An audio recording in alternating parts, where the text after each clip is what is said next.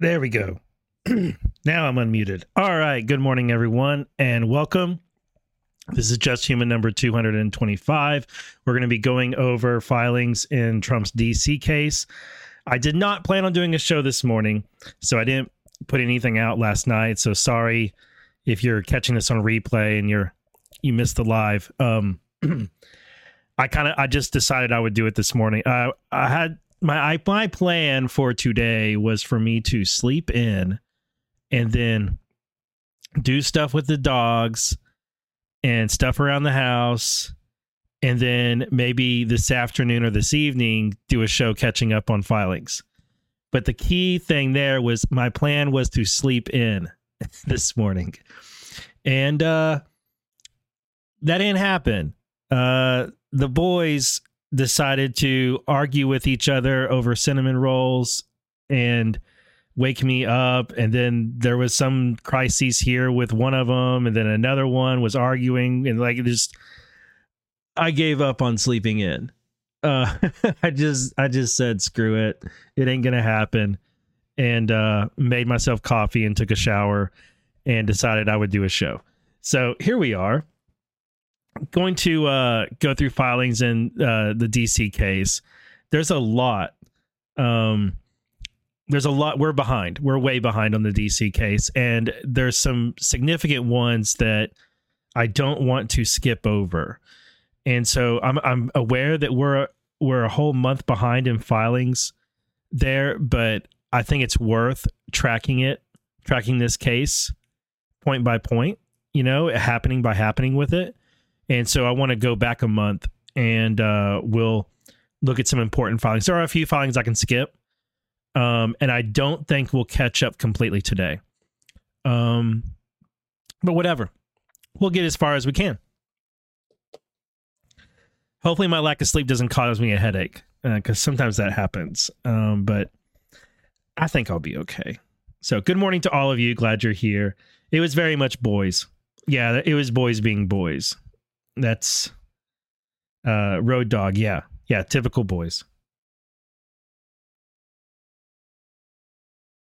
And then mixed in, you had the puppies whining because they wanted a cinnamon roll too, of course. I wanted a cinnamon roll, but trying to be good.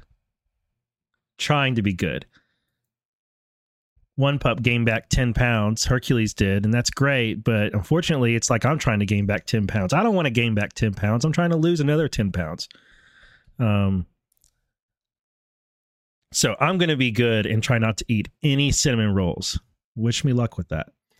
All right, folks, if you enjoy the show today, please hit the thumbs up. Please share it. If you're looking to support the show beyond that, either in the show description, like on Rumble, or in my link tree, you can find links to support the show. They're all right here under support links. And the first one is coffee or Ko-Fi. Buy me a coffee. I run on caffeine. Caffeine is what I need. Obviously, I need caffeine this morning after doing Defected last night and going to sleep late. Coffee is very important for me. So that's a great way to support the show. By the way, Ko-Fi takes like no money out of coffee donations, which is kind of crazy. I did think at first that they took like a small percentage. They don't.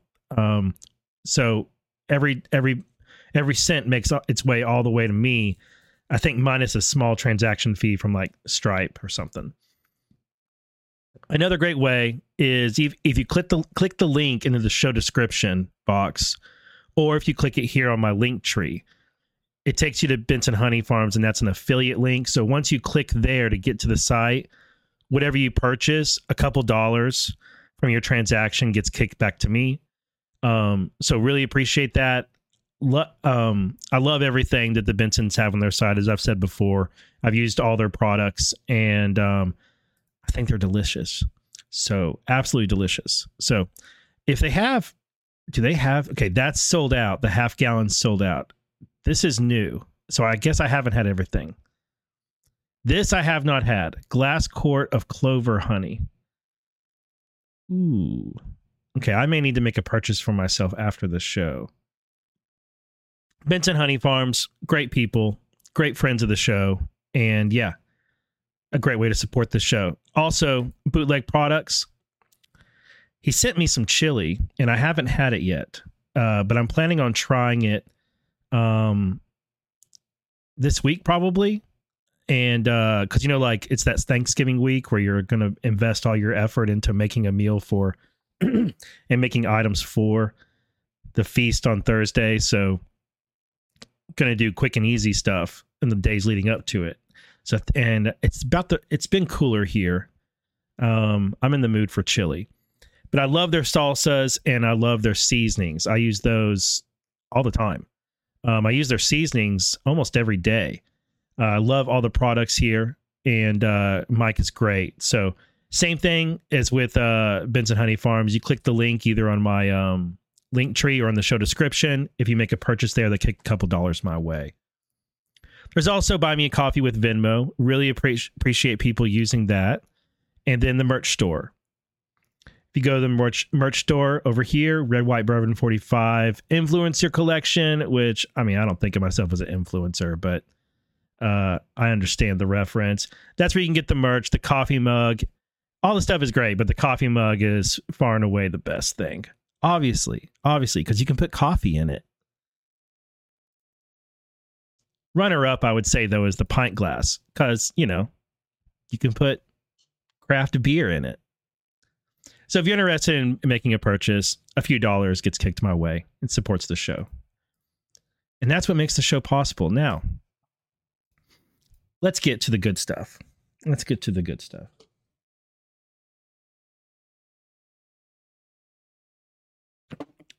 So we're going to have to go back actually over a month. And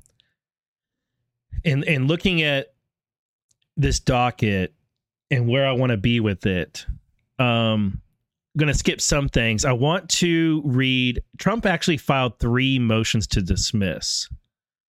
It's a motion to dismiss based on, let's see, where's the first one? Where's the first one? He's got the appeal.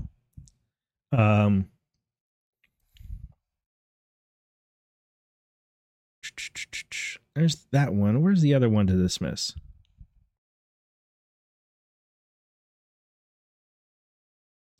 There's the motion for discovery. Hold up.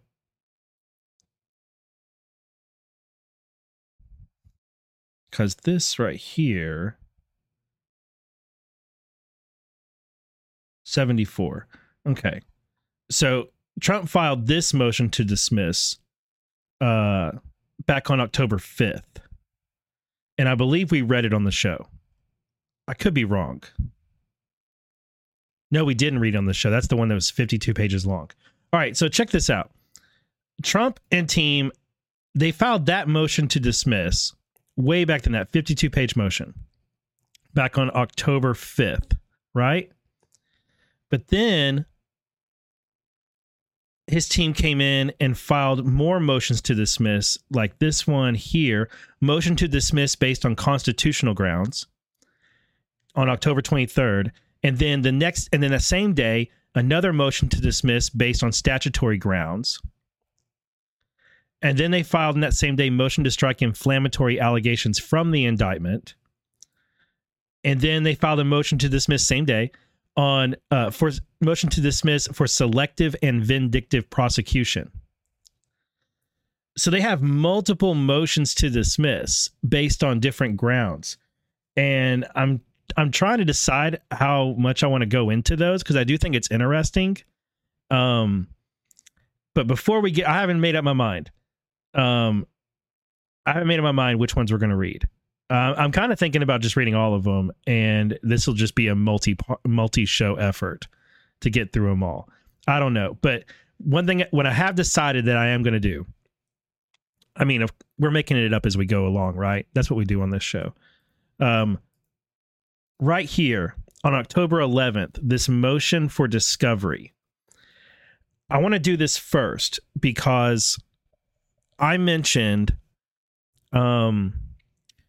it was in September, the battle back and forth, and getting clearances for all of Trump's attorneys and there were various battles happening in this court, and Chutkan came down with a ruling that wasn't, I don't remember the specifics of it, but it wasn't exactly in favor of Trump, but it wasn't wholly against him.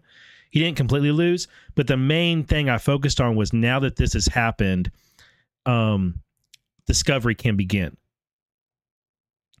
So that means Trump team is going to be able to start crafting arguments against Jack Smith's case. And then here we go. Here's Trump's motion for discovery. So I want to start here.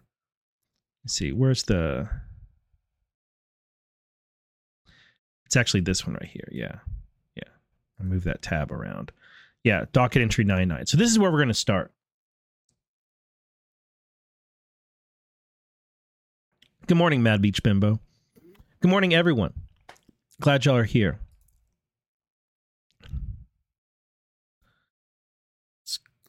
Let's go right here. This is document 99. This was filed back on October 11th.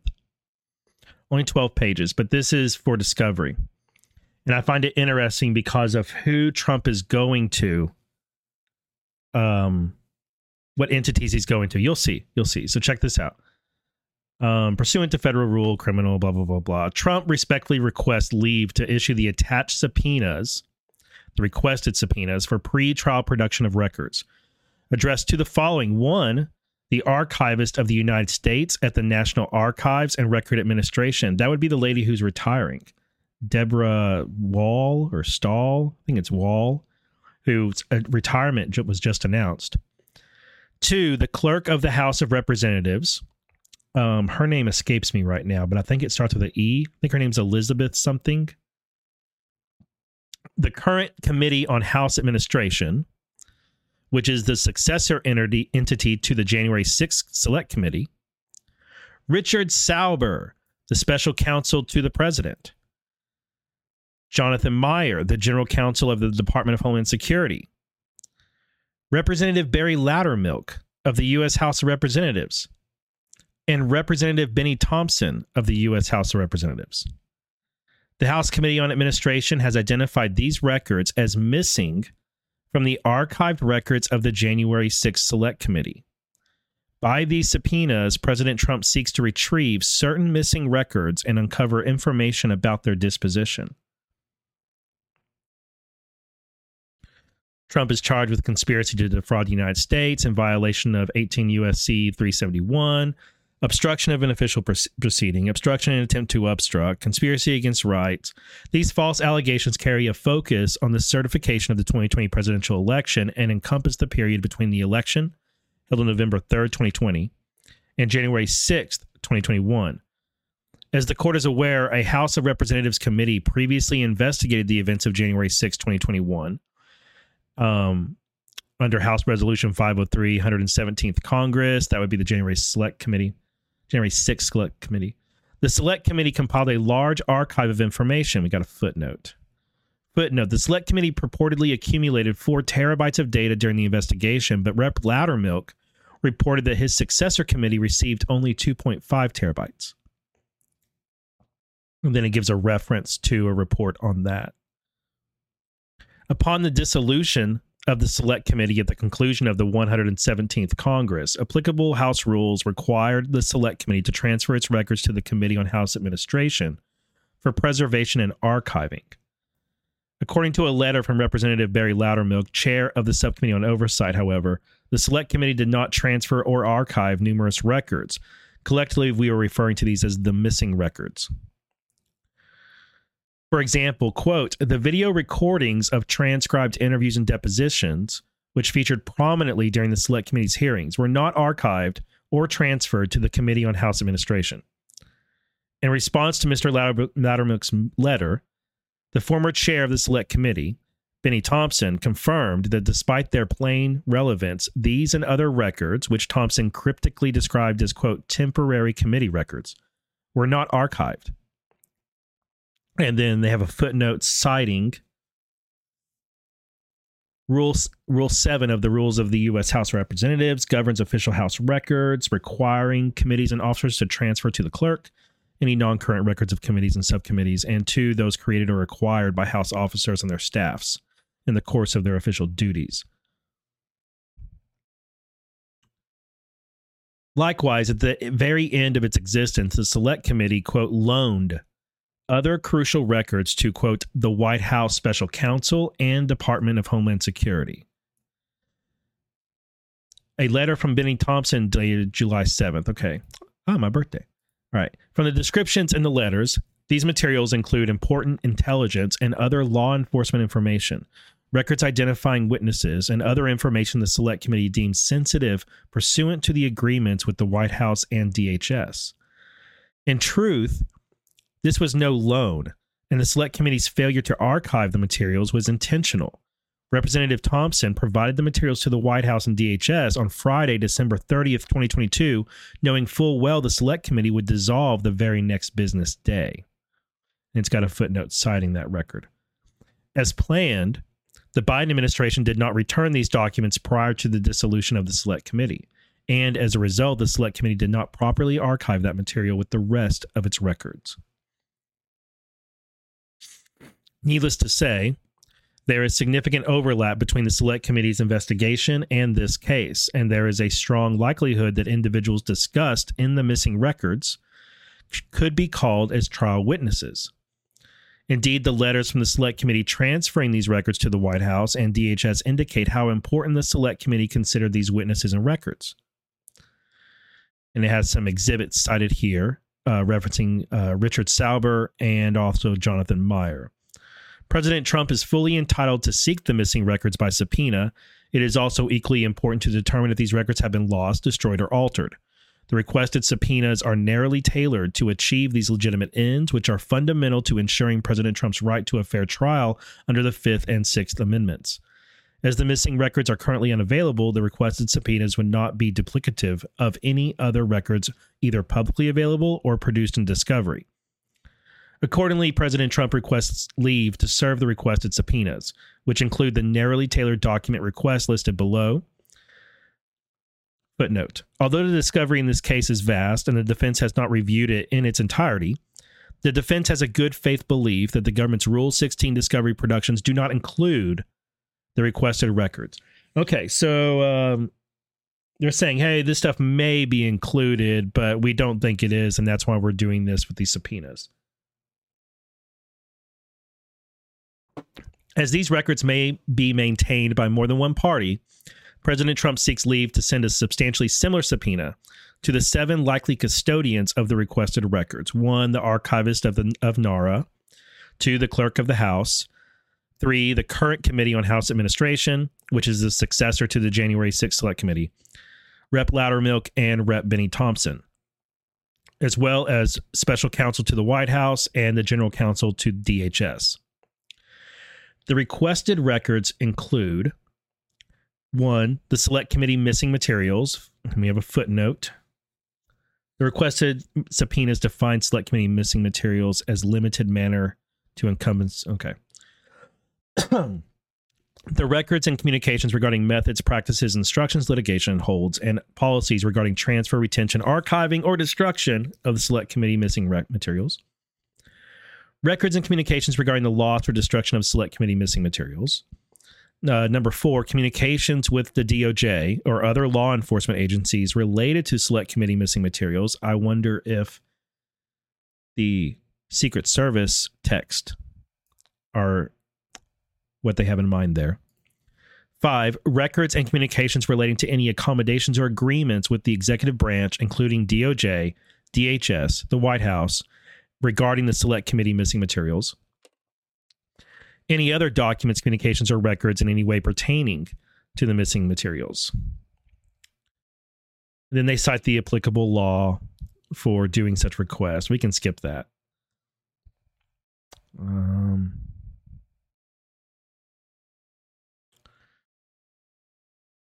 requested subpoenas are proper.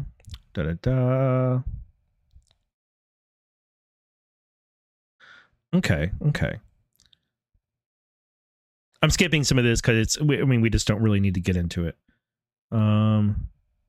It's citing the law and making the argument for why this is legit, and I mean it is. All right, so Jack Smith responded to that, and I want to hit on it. It's up here somewhere. Forgive me while I scroll looking for it. Response to Trump 97 motion for order. Was there response? There. There's the motions to dismiss. There it is. Memorandum in opposition by USA to Trump's 99 motion for discovery. Okay. This is what Jack Smith had to say in response. I haven't read this, but I want to see what Jack Smith has to say about these missing materials.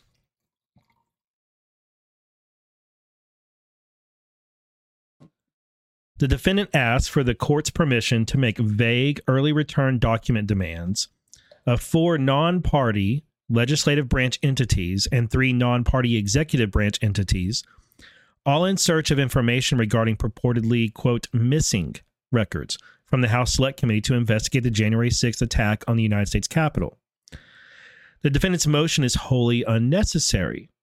The government already provided the defendant in discovery the Select Committee records that he identifies with any specificity.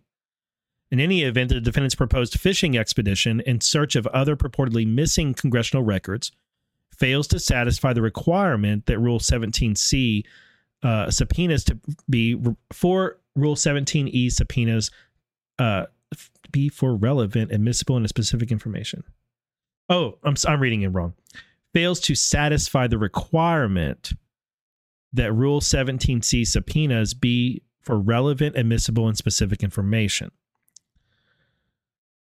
Okay, and gives background. We just read that stuff. Although the defendant's motion and proposed subpoena suggest this material could be voluminous, including, quote, the video recordings or other transcriptions of witness interviews, intelligence, and other law enforcement information available to the Secret Service, records identifying witnesses, and other information the Select Committee deemed private or operational details pursuant to agreements with the White House and DHS. A review of the underlying correspondence that the defendant cites reveals that the actual records provided to the White House and Secret Service are a small number of transcripts of Select Committee interviews conducted subject to confidentiality agreements. Footnote. It cites a letter from Thompson and Sauber stating that the material being returned to the White House for archiving consisted of committee interview transcripts. The remaining topics in the defendant's subpoenas relate to records and communications concerning the loss of destruction of any missing Select Committee materials. In a footnote, the defendant admits that he, quote, has not reviewed discovery in its entirety, but nonetheless claims, quote, a good faith belief that the discovery does not include the requested records. As the government has set forth in court, in pleadings, and in its discovery letters to the defendant, during the course of its investigation, the government obtained and produced records from the Select Committee's investigation and from the Secret Service. As early as the August 11, 2023 hearing on the protective order motion, the government advised the court and the defendant that it obtained non-public items from the Select Committee, including transcripts of witness interviews. The government also described, quote, a large volume of material obtained from the Secret Service. That same day, the government made its first production of unclassified discovery, which included the sensitive, non-public transcripts that the defendant now claims are missing. In the cover letter accompanying that production, the government informed the defendant that the production included materials from the Select Committee, quote, including inter alia transcripts of interviews and depositions and accompanying exhibits provided by the House Select Committee, and that this production also includes transcripts of testimony provided by the House Select Committee and related exhibits that the government obtained from the United States Secret Service and the White House. A detailed source log appended to the cover letter identified each of the witnesses for whom transcripts had been produced, sorted in alphabetical order by last name, along with the Bates range identifying the location of each witness transcript in the production.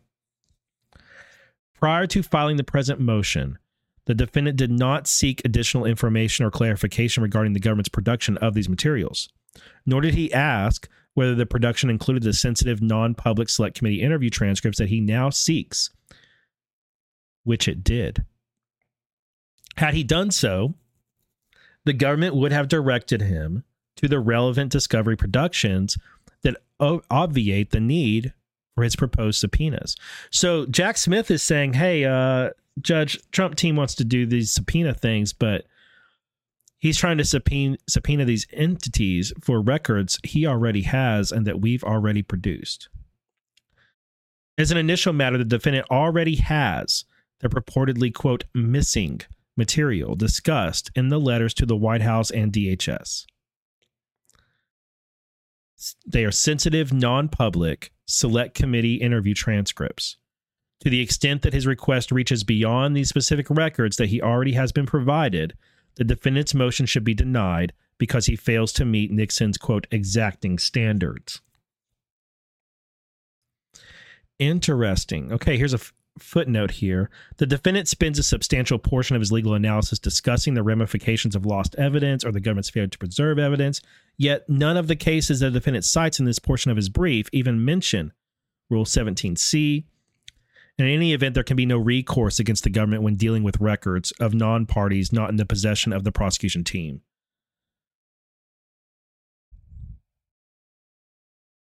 Oh, it cites United States versus Bannon. 22nd, saying the government is not responsible for turning over records not in its possession. Moving papers. It is doubtful that the defendant's moving papers even raised a due process issue.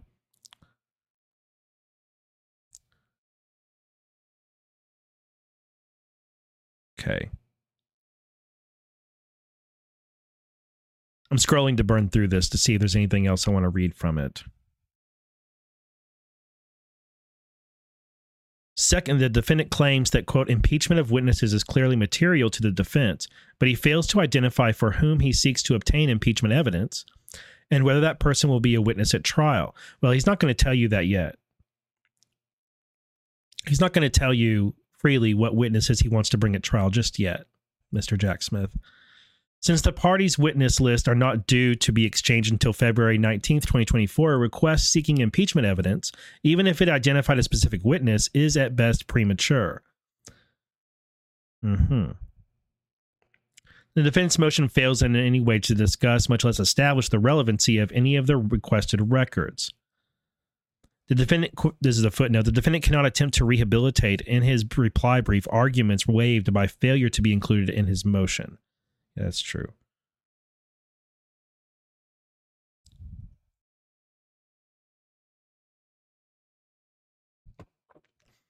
Okay. So Smith says he already got... Trump already has what he is asking for. So his motion should be denied. Let me see if Chutkan has ruled on this. Trump came back and made this filing on November 1st in support. We're going to read that. No, she hasn't. That's the last thing. November 1st is the last time this motion for discovery has been mentioned, it looks like. Okay. Let's see what Trump said against Jack Smith.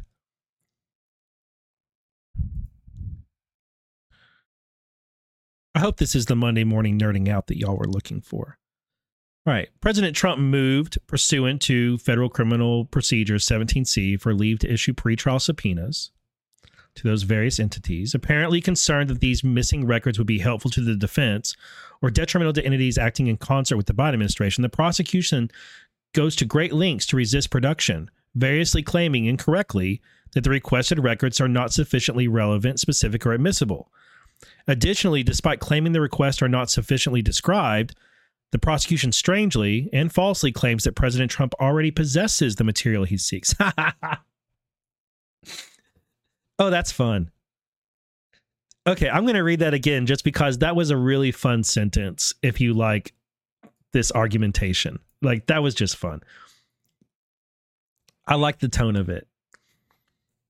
Apparently concerned that these missing records would be helpful to the defense or detrimental to entities acting in concert with the Biden administration, the prosecution goes to great lengths to resist production, variously claiming, incorrectly, that the requested records are not sufficiently relevant, specific, or admissible.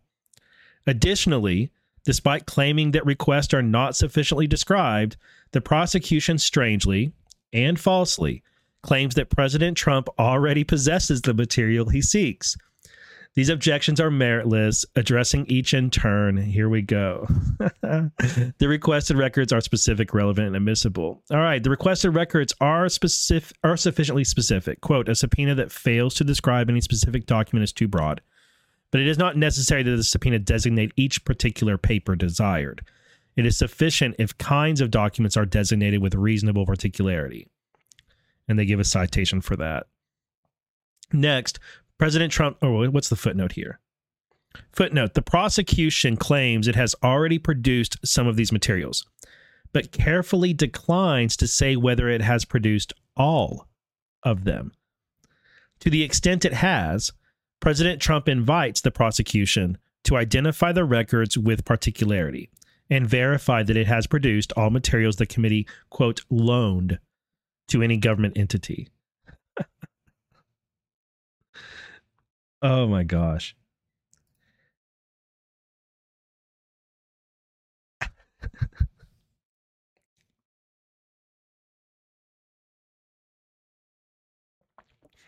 I love this.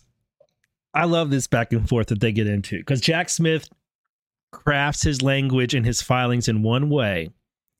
I mean, this is what all lawyer filings do, but the way Jack Smith does it and then the way Trump's attorneys come and pick it apart is particularly entertaining. And then I also like it when Trump's attorneys, like, they go outlandish and they just exaggerate things to the judge. And then Jack Smith comes back and it's like a voice of reason in a way and like chops that down a bit, but still often fails to actually undo Trump's attorney's arguments. It's just that he chops down the all the exaggeration and the extra stuff that comes with Trump's filings. But here, this is particularly good.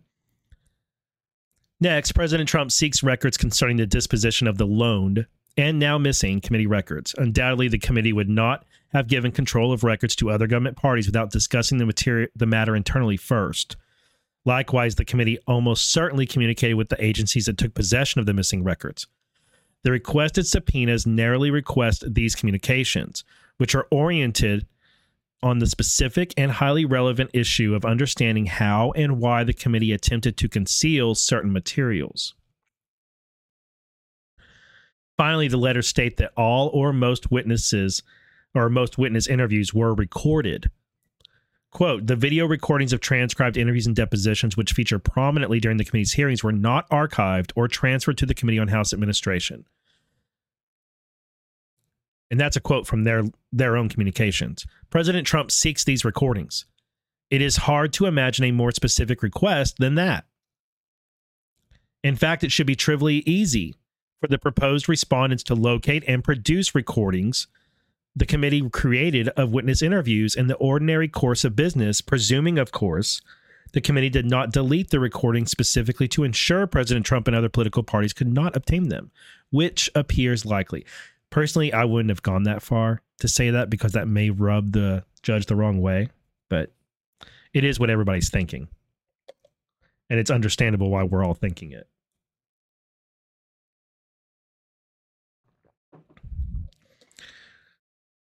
In sum, the requested subpoenas in no way resemble a fishing expedition. The, quote, kinds of documents President Trump seeks are narrow and specific. The video recordings of witness interviews, the records the committee shipped out the door just before shutting down, and the correspondence related to the same. Based on the 4 letters attached as exhibits to this motion, or to the motion that we previously read, these are records respondents would be aware of and can easily locate. Indeed, the records were significant enough to engender a dispute amongst members of Congress regarding their disposition. Thus, Nixon's specificity prong is satisfied. Nixon is a case that he's referencing that is precedent for all of this stuff as far as subpoenas go. Quote, as for the remainder of the tapes, the identity of the participants and the time and place of the conversations, taken in their total context, permit a rational inference that at least part of the conversations relate to the offenses charged in the indictment. There is no justification for relying upon assumption that the discovery will not yield useful information. The demonstration of what may be useful to the defense can properly and effectively be made only by an advocate, and that is the case they are citing to make the argument that these are relevant, and it's up to the defense to decide whether or not they're relevant, because they're the ones who can best make that assessment. Here, committee materials, and especially those transferred to government agencies in a procedural trick to avoid archival, are manifestly relevant to this case. The committee's entire purpose was to investigate the events alleged in the indictment, and, conceding the obvious relevance of that investigation, the prosecution has produced large quantities of committee investigative material and discovery without any apparent relevancy withholdings. So, too, should President Trump have the right to obtain vital committee materials from other individuals and entities, notwithstanding the committee's segregation of those materials to avoid archival and later production. Footnote. Ooh, a big footnote. Okay, what is this? The prosecution contends that video recordings of interviews are superfluous because transcripts may exist. Not so. First, video conveys far more information regarding a witness's demeanor, tone, and expression than a written transcript. That is very true. Second, many of the transcripts produced by the committee are not signed or otherwise adopted by the witness, meaning recordings will be essential to establishing authenticity and will also be needed as impeachment evidence if a witness denies making certain statements. Third, notwithstanding the committee's footnote that, quote, nonpartisan professional official reporters produce the transcripts, it provides no indication who these individuals are, and many transcripts do not say. Thus, many transcripts lack the typical markers of authenticity on their face, including a court reporter's certification, and may never be authenticated. Fourth, as many interviews took place via WebEx and other alternative methods, it appears that numerous transcripts were not created in real time by a court reporter sitting in on the interview, but were instead produced after the fact from the videos President Trump now seeks. This squarely presents a best evidence problem, as, quote, an original writing, recording, or photograph is required in order to prove its content unless these rules or a federal statute provides otherwise. A court reporter's transcript of a video is thus not a substitute for the video itself. Boom. Finally, even setting aside the issues with the committee's documentation, the threshold question of relevance does not depend on the creation of transcripts.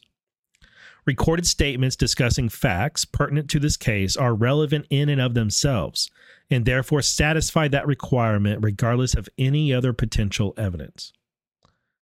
Man, they're making a good argument here.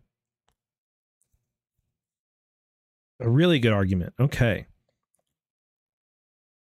For example, President Trump is entitled to all evidence regarding widely reported decisions made by former Speaker Nancy Pelosi and District of Columbia Mayor Muriel Bowser to not deploy the National Guard, which was authorized and made available by President Trump on January 6th, even if the committee wrongfully disposed of those materials before disbanding. Finally, the requested subpoenas seek information that is relevant to motions for spoliation of evidence and due process violations based on unlawful coordination between the special counsel's office, NARA, and the select committee, among others.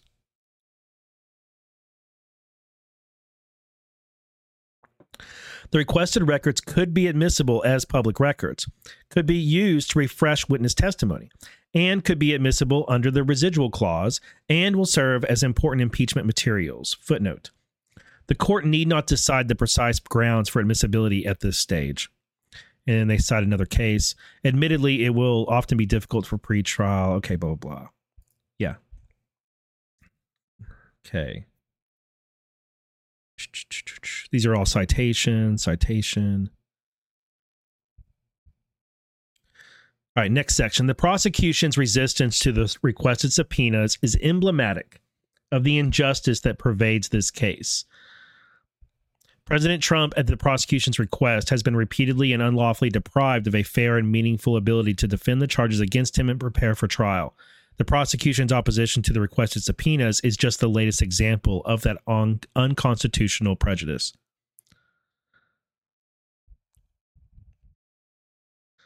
Permitting a defendant to gather evidence ahead of any trial such that the defense may fully review the materials and incorporate them into a cohesive defense strategy likewise implicates the core of the Sixth Amendment right to effective assistance of counsel, which has historically been and remains today the opportunity for a defendant to consult with an attorney and to have him investigate the case and prepare a defense for trial. Okay, I want to make sure that she hasn't ruled on this, because that was November 1st, so it's been like 20 days. So I'm going to Control F the filing of 99. Let's see. Some other stuff is going to come up, but there's docket entry 99, position.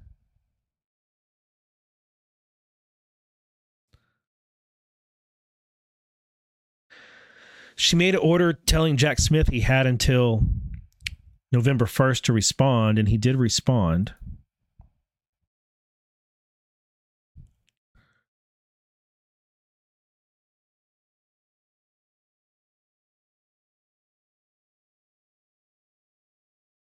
That's the only time that comes out. It's 99 motion. Yeah, I don't think Chutkan has ruled on this.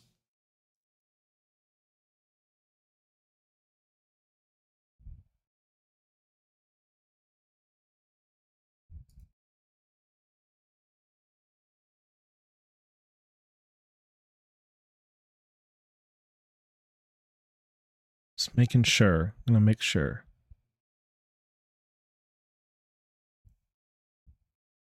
Brief.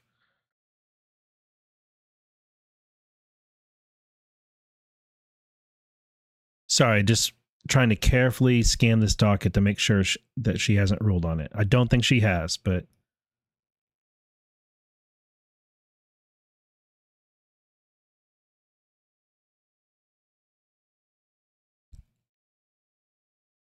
okay, no, she hasn't. They're having a hearing today. What is it they're arguing about today? It just floated out of my head.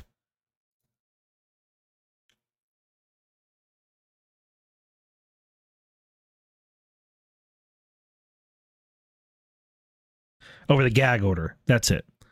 The DC Appeals Court is having a hearing today about the gag order that she issued in this case against Trump.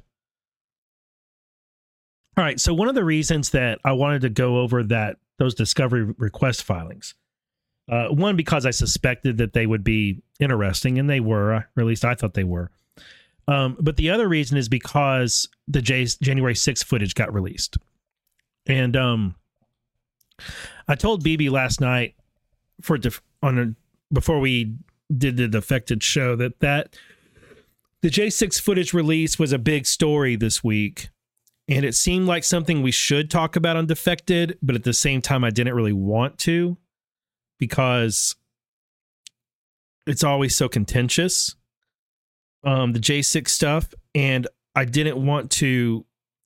The number one reason was because anytime we talk about J6, the chat gets assaulted by trolls.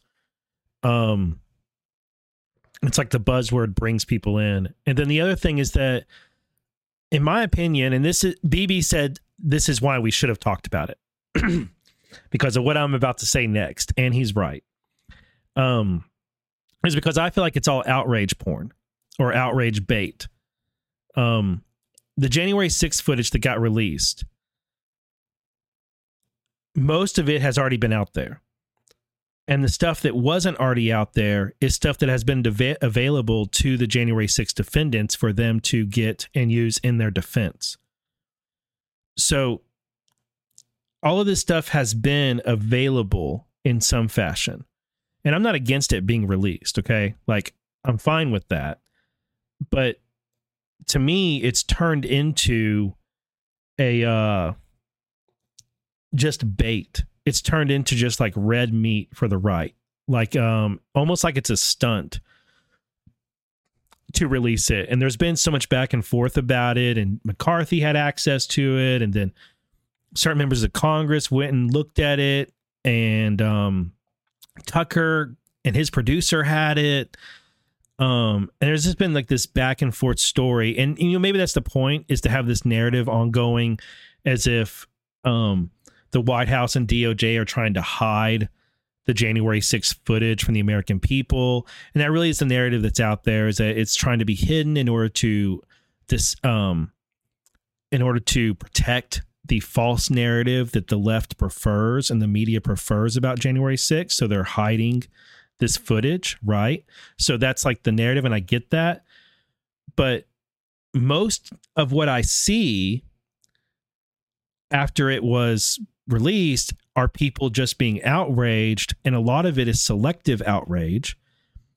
And then there's a whole bunch of just garbage claims about it.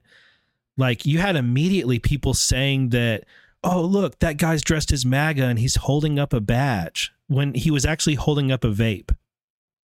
And you could easily look the guy up and find out that he was arrested and charged, and he broke into Pelosi's office and stole a picture from her office, and he's in prison right now.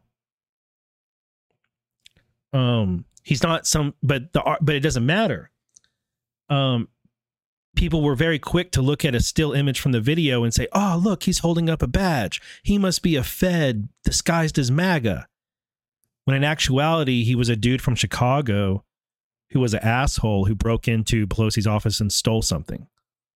Not exactly the kind of person we want to defend.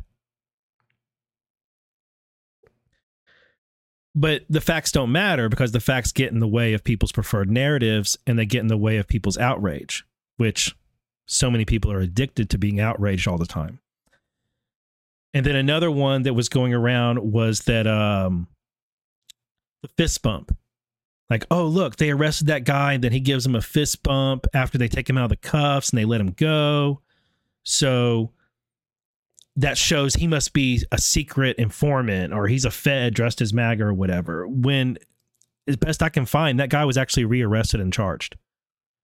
He was let go at that time. Maybe, who knows why? I don't know why. Maybe it's because they mistaked him for someone who did something, and they let him go, right? Like, maybe he got arrested. There was some kind of scuffle, and he got arrested in it. And then the police say, we're just going to, maybe they didn't actually arrest him at all. They just detained him to break up whatever the brawl was.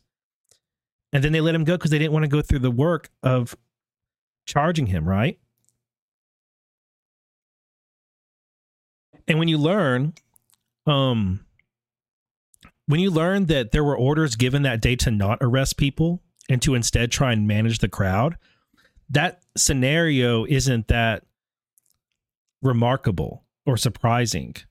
But, you know, I just see a lot of people going through the J6 footage and not actually trying to understand what happened that day, but instead trying to find anything they can to support their preferred narrative and to further the outrage,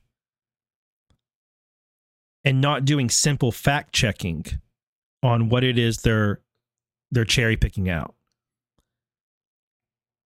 And so I really didn't want to get into that on Defected last night, and I still don't really want to get into it. But at the same time, I recognize that it's exactly what we need to defect from, all of this outrage bait and this outrage porn, because it doesn't serve us well. And unfortunately, a lot of people get wrapped up into, they're addicted to it. They're addicted to their outrage. And it's just a bad place to be.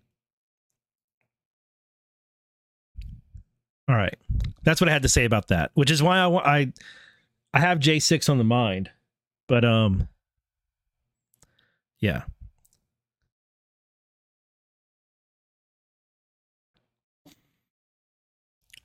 All right. I'm trying to decide what I want to do next with this case, because, all right. So the 18th, this gag order went to the U.S. Court of Appeals. They're going to have that hearing today.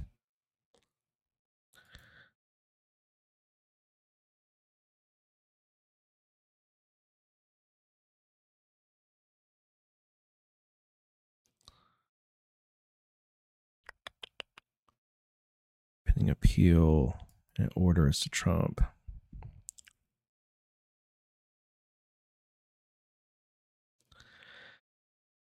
I think I want to do the motions to dismiss, even though it's going to be, it's a lot.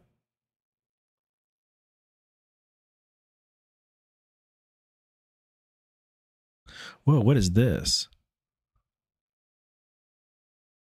Unauthorized deletions of classified information. What is this?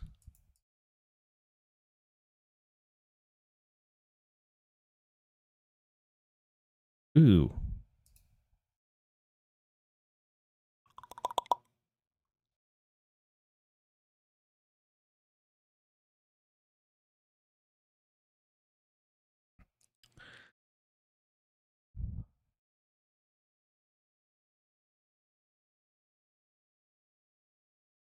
Okay, I saw this SIPA thing come up over here. Motion to access. This is for SIPA Section 4.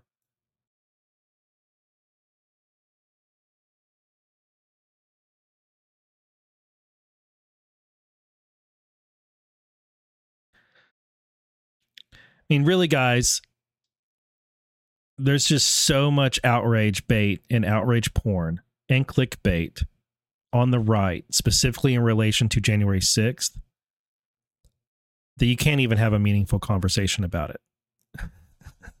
Until people start realizing that media on the right are lying to them about January 6th just as much as media on the left, it's almost not even worth bringing up.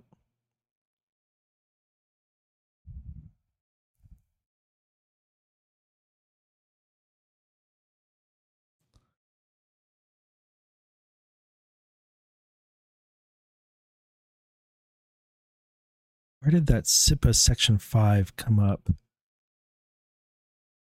the first time? I see the SIPA Section 4.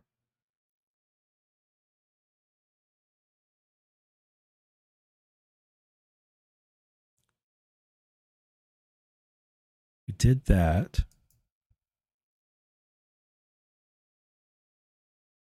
There it is. Okay.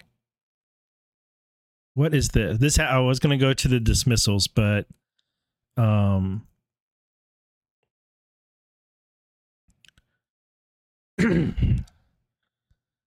what is this from Trump? On October 26, 2023, President Trump's counsel provided to the Classified Information Security Officer for submission to the court and service on counsel a notice pursuant to SIPA 5 and an objection to redactions in certain of the classified discovery produced by the special counsel's office. At the beginning of this month, the special counsel's office argued that, quote, the classified discovery issues in this case are limited, tangential, narrow, and incidental because the charges do not rely on classified materials. Through the SIPA 5 notice, President Trump demonstrates that, quote, the government appears to have looked with tunnel vision at limited issues it believed were relevant. The office was wrong. The indictment in this case adopts classified assessments by the intelligence community and others that minimized and at times ignored efforts by foreign actors to influence and interfere with the 2020 election. Oh, this is dasting. President Trump will offer classified information at trial relating to foreign influence activities that impacted the 2016 and 2020 elections. This is what John brought up on the show on Devolution Power Hour last Wednesday and showed me, okay. As well as efforts by his administration to combat those activities. President Trump will also present classified information relating to the biased and politicized nature of the intelligence assessments that he and others rejected during the events in question. Collectively, this evidence will undercut central theories of the prosecution and establish that President Trump acted at all times in good faith and on the belief that what he was doing was what he had been elected to do. Highly intriguing. Okay, so that was docket entry 121. Where is that response?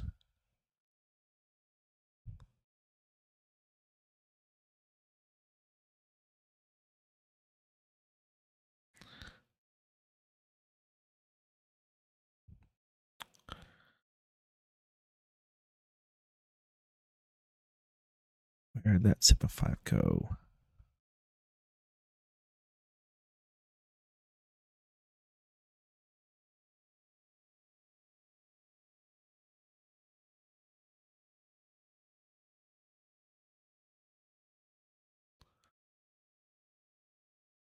Reeve time.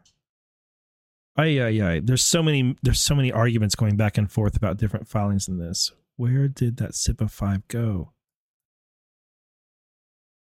Here it is. That's her order. I want to see Jack Smith's response to it first before I read her order.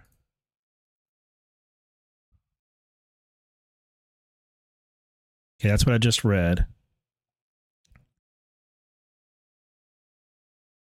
Okay, here's her first order on it, telling the government they have until November 22nd to respond.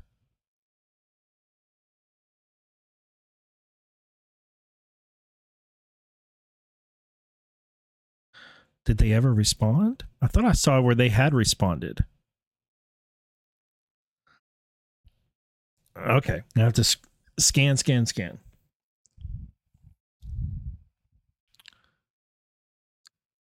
Position. No, I guess I'm wrong. They haven't responded. Surely they did. It's past the 22nd. No, it's not past the 22nd. I don't even know what date it is. Today's the 20th. I feel like it's already Thanksgiving, or like Thanksgiving's tomorrow. All right. So they haven't responded to that. That's really interesting. Okay. All right. What does chat think? Do y'all want me to read the various? There's like several motions to dismiss. Do y'all want to get into the motions to dismiss? And I mean, it's going to be a really long read. I'm up for it. I think. I don't know. My voice may give out partway through it, but or do y'all just want to like keep scanning the docket and just catch it all up and not worry about reading the motions to dismiss in full? Go ahead and type your say in chat, whatever you think, whatever y'all want to do. Jenna, thank you for the rant. Much appreciated.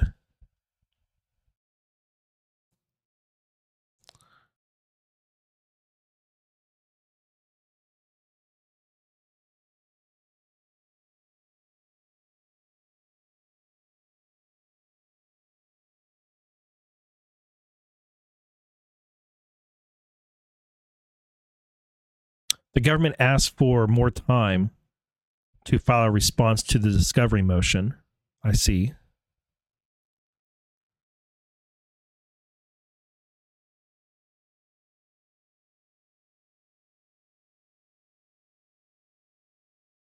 We've got we have the motions to dismiss are like one argument. You know, that's like getting at the heart of the case. Like they're attacking the indictment itself.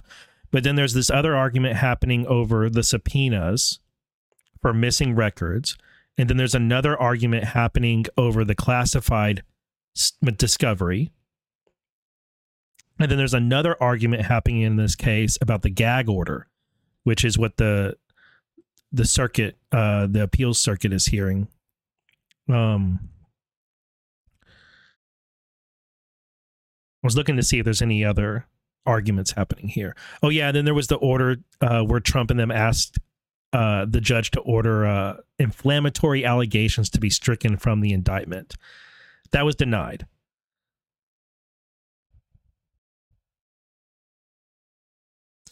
Okay, yeah, let's do the motions to dismiss. And it's going to take us back. There's a lot of them. I don't know if we'll get through all of them today. I might blow out my voice if I read all of them today, but I do think it's worth reading a motion to dismiss case. So I believe there's 4 filings that are motion to dismiss. There's this one right here.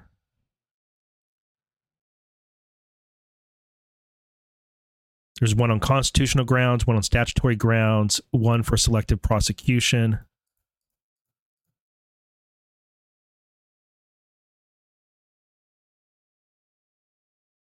I want to make sure that's all there are. Those 4. Yeah, there's those 4. So let's start with the biggest one, which is this one right here that was filed on October 5th. That's going back a long way. And I remember it making news, but I never read it on this show. I had an intention to do so, but I never did. It's long. It's very long. But let's do it. That'll probably be the last thing I do on the show is we'll get through this one, and then on the next show we'll read the other ones. Be worth it to see what Trump's team, what they're arguing. Okay. President, this is his original core, just motion to dismiss. President Trump moves to dismiss the indictment in this matter with prejudice based on presidential immunity. In support, President Trump states the following. The President of the United States sits at the heart of our system of government. He is our nation's leader, our head of state, and our head of government. As such, the founders tasked the President, and the President alone, with the sacred obligation of, quote, taking care that the laws be faithfully executed. U.S. Constitution, Article 2, Paragraph 3. To ensure the President may serve unhesitatingly, without fear that his political opponents may one day prosecute him for decisions they dislike. The law provides absolute immunity, quote, for acts within the outer perimeter of the president's official responsibility, end quote. That is from Nixon versus Fitzgerald. Breaking 234 years of precedent, the incumbent administration has charged President Trump for acts that lie not just within the, quote, outer perimeter, but at the heart of his official responsibilities as president. In doing so, the prosecution does not and cannot argue that President Trump's efforts to ensure election integrity and to advocate for the same were outside the scope of his duties. Instead, the prosecution falsely claims that President Trump's motives were impure, that he purportedly, quote, knew that the widespread reports of fraud and election irregularities were untrue, but sought to address them anyway.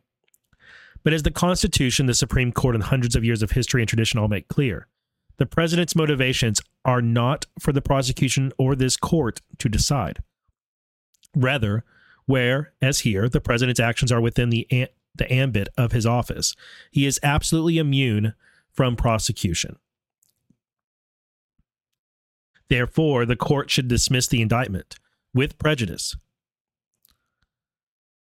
Legal standard, quote, in ruling on a motion to dismiss for failure to state an offense, a district court is, quote, typically limited to reviewing the face of the indictment and more specifically the language used to charge the crimes. When considering a motion to dismiss, the court must review the face of the indictment, and the indictment must be viewed as a whole, and the allegations must be accepted as true at this stage of the proceeding. Allegations in the indictment. President Trump, the incumbent administration's leading opponent in the upcoming presidential election, emphatically denies the truth of any allegations in this indictment.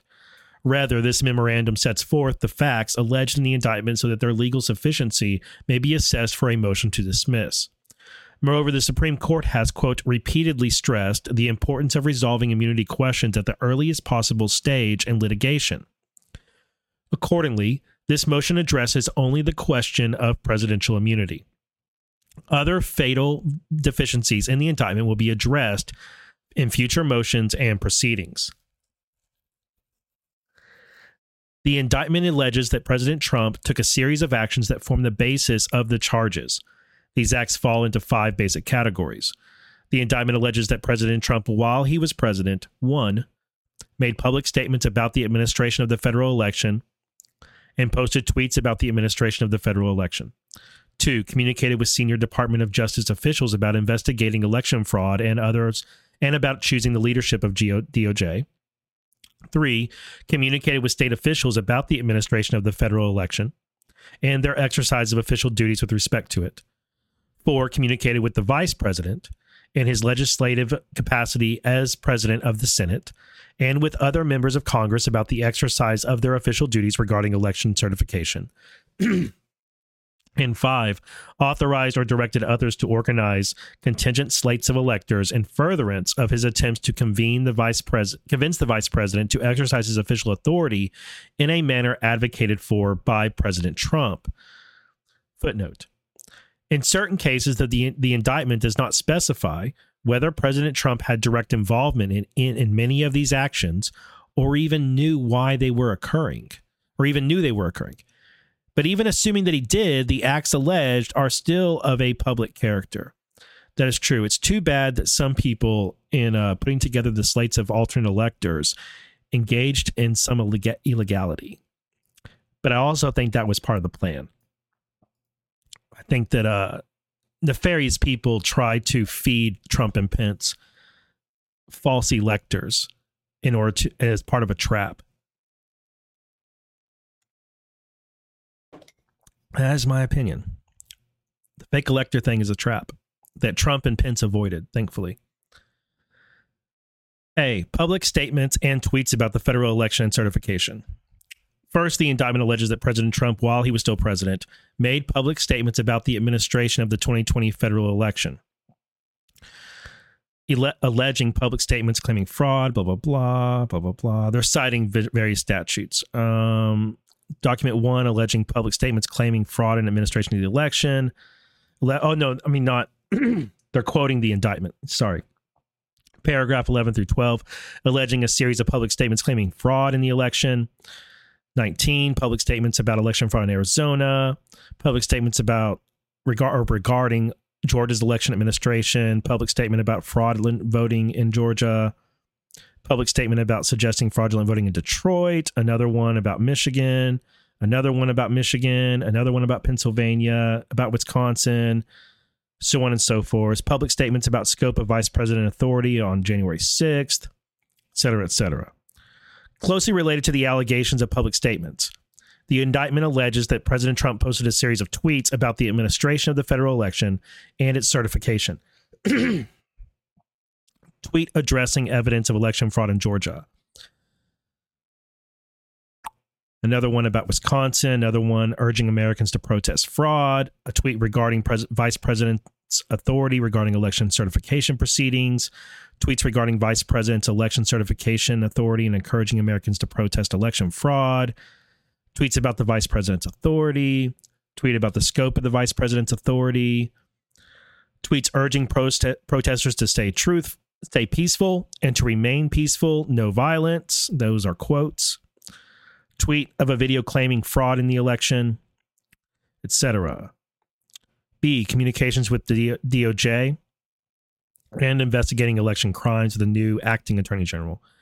The indictment alleges that President Trump attempted to, quote, use the power and authority of the Justice Department to conduct election crime investigations and to send a letter to the targeted states from the Justice Department that claimed that the Justice Department had identified significant concerns that may have impacted the election outcome. The indictment alleges a series of meetings and communications between President Trump and others, including senior officials in the U.S. Department of Justice, relating to the investigation of federal election fraud and possibly appointing a new acting attorney general of the United States. Yeah, Trump didn't do that, which this says, and he didn't do it because Jeffrey Clark, I don't think he's a good one. I am not convinced that Jeffrey Clark is a good one at all. Jeffrey Clark is part of the reason this indictment says this stuff, because Jeffrey Clark came up with these ideas. All right, alleging a meeting with the incoming acting attorney general and acting deputy attorney general, quote, to discuss allegations of election fraud. And then it cites a phone call with them, communications with attorney general about election fraud in Michigan, 2 communications with acting attorney general and acting deputy attorney general to urge them to investigate fraud in Pennsylvania, communication urging acting attorney general and acting deputy attorney general to investigate fraud in Wisconsin, meetings and communications with Department of Justice officials about investigating election fraud or selecting an acting attorney general who was willing. That's Jeffrey Clark right there. That's not Trump. That's Jeffrey Clark. Attempt to convince the Department of Justice to send a letter to state officials expressing concern about election fraud. I believe that is also Jeffrey Clark, who was outside the bounds of his duties. Phone call with the acting attorney general and acting deputy attorney general about changing the leadership at DOJ. Oval Office meeting with the acting attorney general, the acting deputy, and other advisors about election fraud and possibly changing leadership of DOJ. Meeting with DOJ officials at the White House and allegedly offering him the role of acting attorney general. He did not. Meeting with the acting attorney general, the acting deputy attorney general, and the assistant attorney general for the Office of Legal Counsel. White House counsel, deputy, senior advisor, etc., which the president decided not to do. He did not change leadership at the DOJ, which is probably another trap.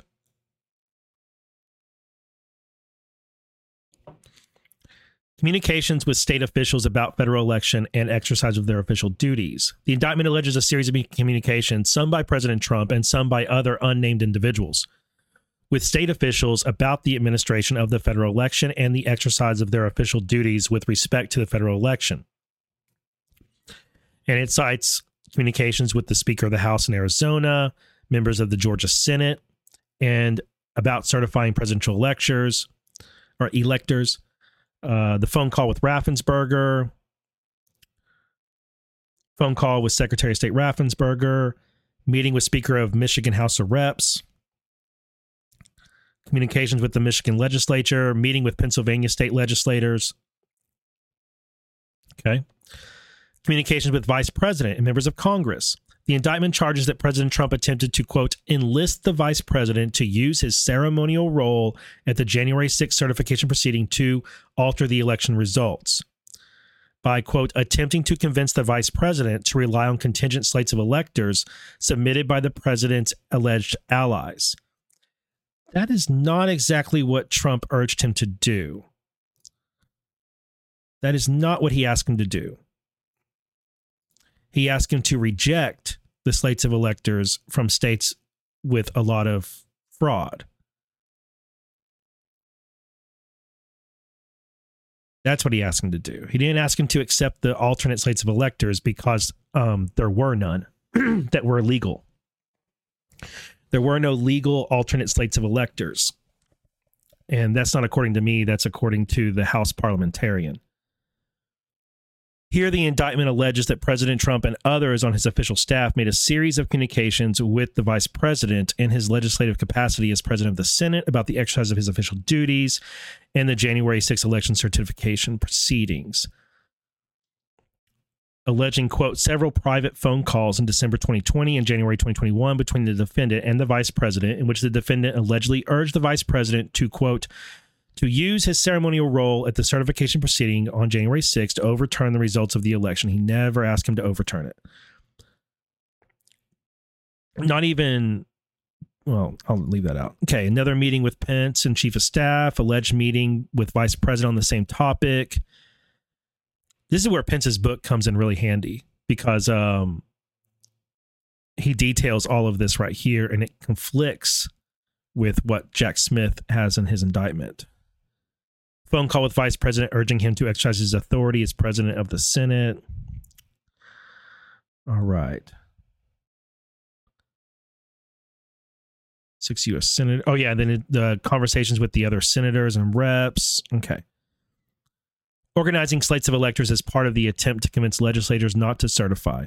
Closely related to these communications with the vice president and members of Congress, the indictment alleges that other individuals organized slates of contingent electors from several states to provide a justification for the vice president to exercise his official duties in the manner favored by President Trump. According to the indictment, these contingent slates of electors allowed President Trump, in his communications with the vice president, to justify the exercise of the vice president's authority to certify the election in President Trump's favor or delay its certification. The indictment alleges that President Trump knew of these actions organizing the slates of electors and directed them to continue, but it does not allege that President Trump took any particular action in organizing them. That should really, really stand out to folks. This right here should really stand out. It makes it glaringly obvious that Trump doesn't want anything to do with these fake slates of electors. He's not the person behind them. He wasn't organizing this. He wasn't directing that. And the reason he wasn't is because some of what they were doing is illegal. And that's just the truth. They falsified documents and they wound up in trouble. And I feel really bad for them. I feel really bad for them that they got wrapped up in that. But there were no legal alternate slates of electors in 2020. If there were legal ones, so be it. Then we got a real issue. But as it were, there were not any legal ones. And now people are in trouble for creating fraudulent ones. And that sucks because I think they probably had the best of intentions, the people that were on the ground involved in it and put their names to it. But I think the people above them that were directing it, encouraging this behavior, did not have their best interest in mind. and were setting up a trap for Trump and Pence. A trap that they both avoided. And then here, Jack Smith is trying to tie Trump into it. It's not going to work. Just like Fani Willis is trying to tie Trump into those efforts. It's not going to work because he did not direct that. Okay, argument. The president has absolute immunity from criminal prosecution for actions performed within the outer perimeter of his official responsibility. Quote, in view of the special nature of the president's constitutional office and functions, a current or former president has, quote, absolute presidential immunity from civil damages, liability for acts within the outer perimeter of his official responsibility. No court has addressed whether such presidential immunity includes immunity from criminal prosecution for the president's official act. The question remains a, quote, serious and unsettled question of law. In light of the special solicitude due to claims alleging a threatened breach of essential presidential prerogatives under the separation of powers, issued a presidential immunity where, quote, serious and unsettled. Immunity were serious and unsettled. Okay. In addressing this question, the court should consider the Constitution's text, structure and original meaning, historical practice, the court's precedents and immunity doctrines, and considerations of public policy. The doctrine of separation of powers and the president's unique role in our constitutional structure require immunity from criminal prosecution. The president occupies a unique position in the constitutional scheme. Article 2, Section 1, or Paragraph 1 of the Constitution provides that, quote, the executive power shall be vested in a president of the United States. This grant of authority establishes the president as the chief constitutional officer of the executive branch, entrusted with supervisory and policy responsibilities of utmost discretion and sensitivity. Due to this, quote, unique status in our constitutional structure of separated powers, which, quote, distinguishes him from other executive officials, the Supreme Court held in Fitzgerald that the president is and must be, quote, absolutely immune from damages liability predicated on his official acts. Quote, we consider this immunity a functionally mandated incident of the president's unique office, rooted in the constitutional tradition of the separation of powers and supported by our history. The policies and principles mandating immunity may be considered implicit in the nature of the president's office in a system structured to achieve effective government under a constitutionally mandated separation of powers. In reaching this conclusion, the Supreme Court held that subjecting a president to personal liability for his official actions would improperly divert the president's energies and raise unique risk to the effective functioning of government, especially given the singular importance of the president's duties. Chief among these risks is the chilling effect personal liability would have on the president's decision-making, particularly in matters likely to arouse the most intense feelings. Quote, it is in precisely such cases that there exists the greatest public interest in providing an official the maximum ability to deal fearlessly and impartially with the duties of his office. This concern is compelling where the office holder must make the most sensitive and far-reaching decisions entrusted by any official under our constitutional system. Is this, sorry to, but there's like accounts I've never seen before posting this vcora.com thing. Are these all spam accounts? Like, I've seen it a couple times in chat, and I'm guessing these are spam bots that are trying to get you to go to some website. Because they're not, it doesn't look like they're doing it as part of a conversation that's happening. Yeah, there's like 5 different ones, and the only thing they've posted in chat is a link. So I think they're spam bots I need to get rid of real quick.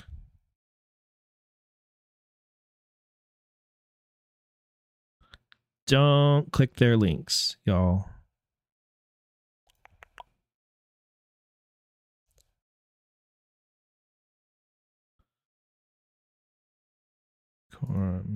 Yeah.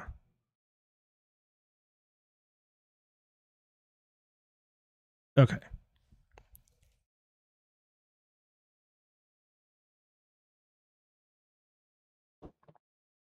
Yeah, maybe they're CIA spam bots.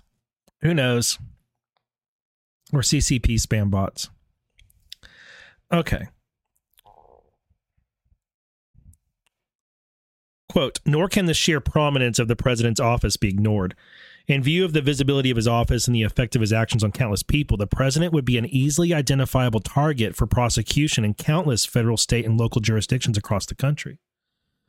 The cognizance of this personal vulnerability frequently could distract a president from his public duties, to the detriment of not only the president and his office, but also the nation and the presidency was designed to serve. That makes total sense to me. I hope it does to y'all too. The president has to have immunity, or else he would not be able to function as president. Although Fitzgerald concerned civil liability, the exact same, if not more elevated, concerns apply to potential criminal prosecutions, maintaining the same absolute immunity. Yeah, I mean, if you can't be civilly liable, then you can't be criminally liable. Vertical and horizontal separation of power simply cannot permit local, state, or subsequent federal officials to constrain the president's exercise of executive judgment through threats of criminal prosecution.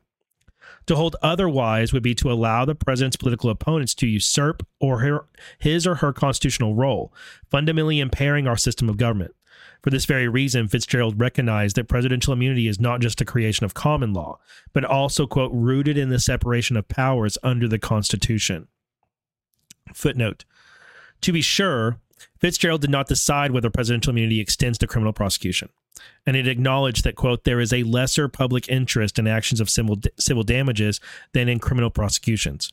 But the fact that the doctrine of presidential immunity is rooted in the separation of powers dictates that immunity must extend to criminal prosecution as well as civil liability. While the, quote, public interest in criminal prosecutions may be important, it is not important enough to justify abrogating the separation of powers, the most fundamental structural feature of our constitutional system. Further, the exposure to criminal prosecution poses a far greater threat than the prospect of civil lawsuits to the president's, quote, maximum ability to deal fearlessly and impartially with the duties of his office. And thus, it raises even greater risk to the effective functioning of government. Fitzgerald's reasoning, therefore, entails that presidential immunity include immunity from both civil suit and criminal prosecution. Makes a lot of sense to me.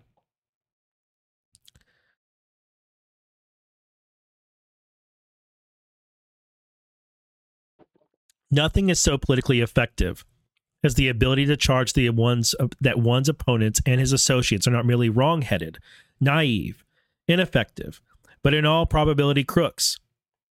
And nothing so effectively gives an appearance of validity to such charges as a Justice Department investigation, and even better, a prosecution. That was a quote from Morrison versus Olson, with Scalia dissenting.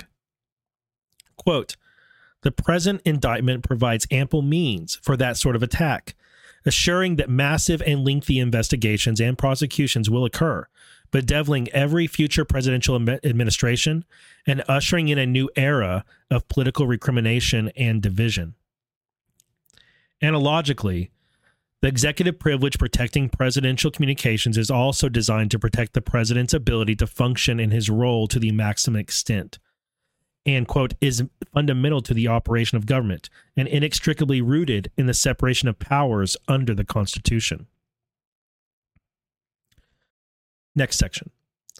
Impeachment and conviction by the Senate provide the exclusive method of proceeding against a president for crimes in office. Presidential immunity from criminal prosecution for official acts is also rooted in the text of the Constitution. The impeachment clauses provide that the president may be charged by indictment only in cases where the president has been impeached and convicted by trial in the Senate. Here, President Trump was acquitted by the Senate for the same course of conduct. Isn't it great? Commentary from me. Isn't it great that the Democrats and rhinos tried to impeach Trump twice and failed? And now Trump can say, hey, they tried to impeach me for this, the legal way, the constitutional way that we have set up here to deal with presidents who go outside the bounds of their authority.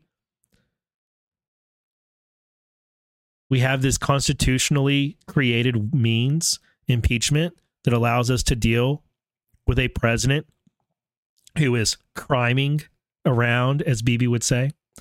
And they tried to do this, Judge, and President Trump was acquitted. What is it I need to admit, Wild Boar? What is it that I need to admit? What is that? What do I need to admit?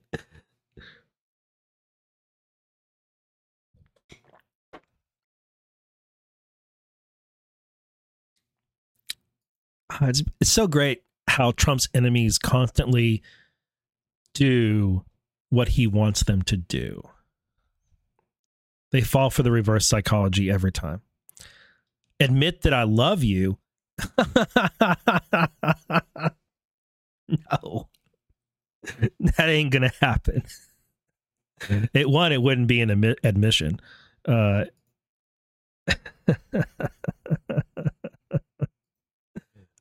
is things that will never happen.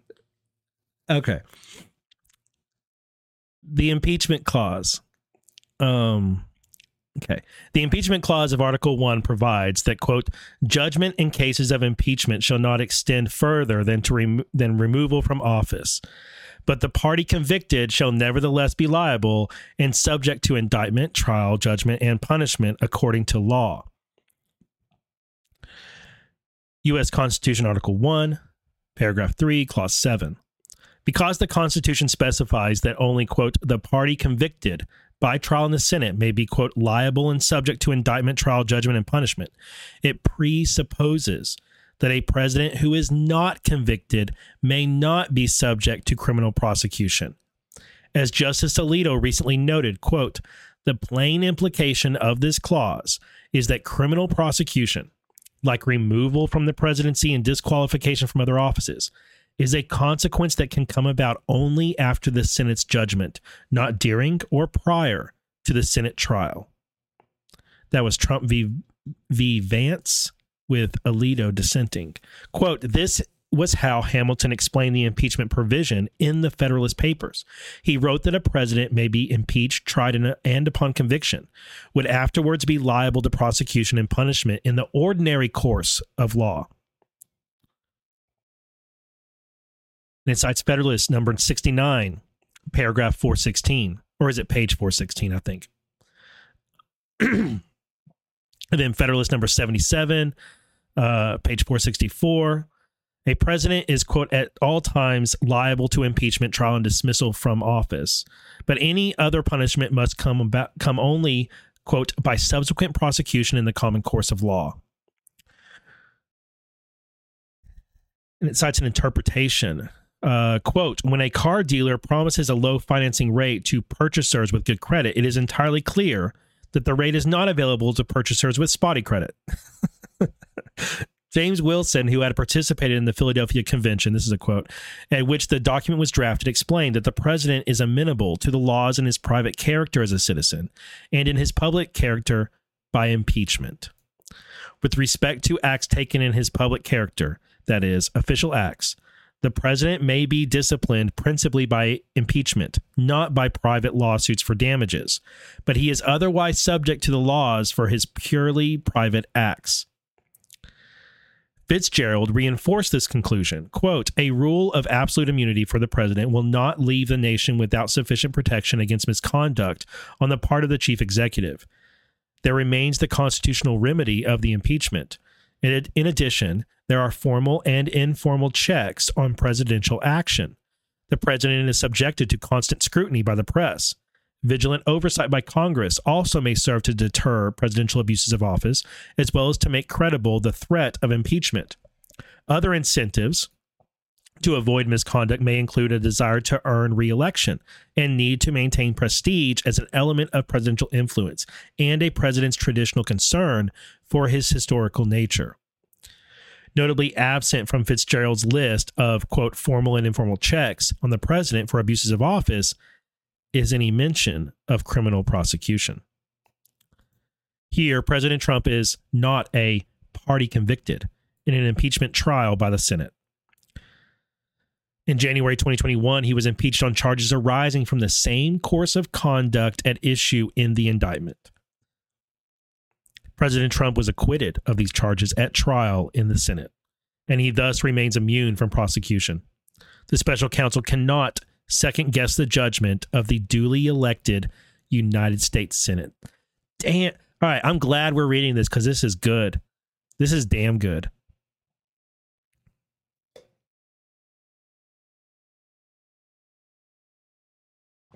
Rumble rant from Motivated Mom WV. Thank you very much.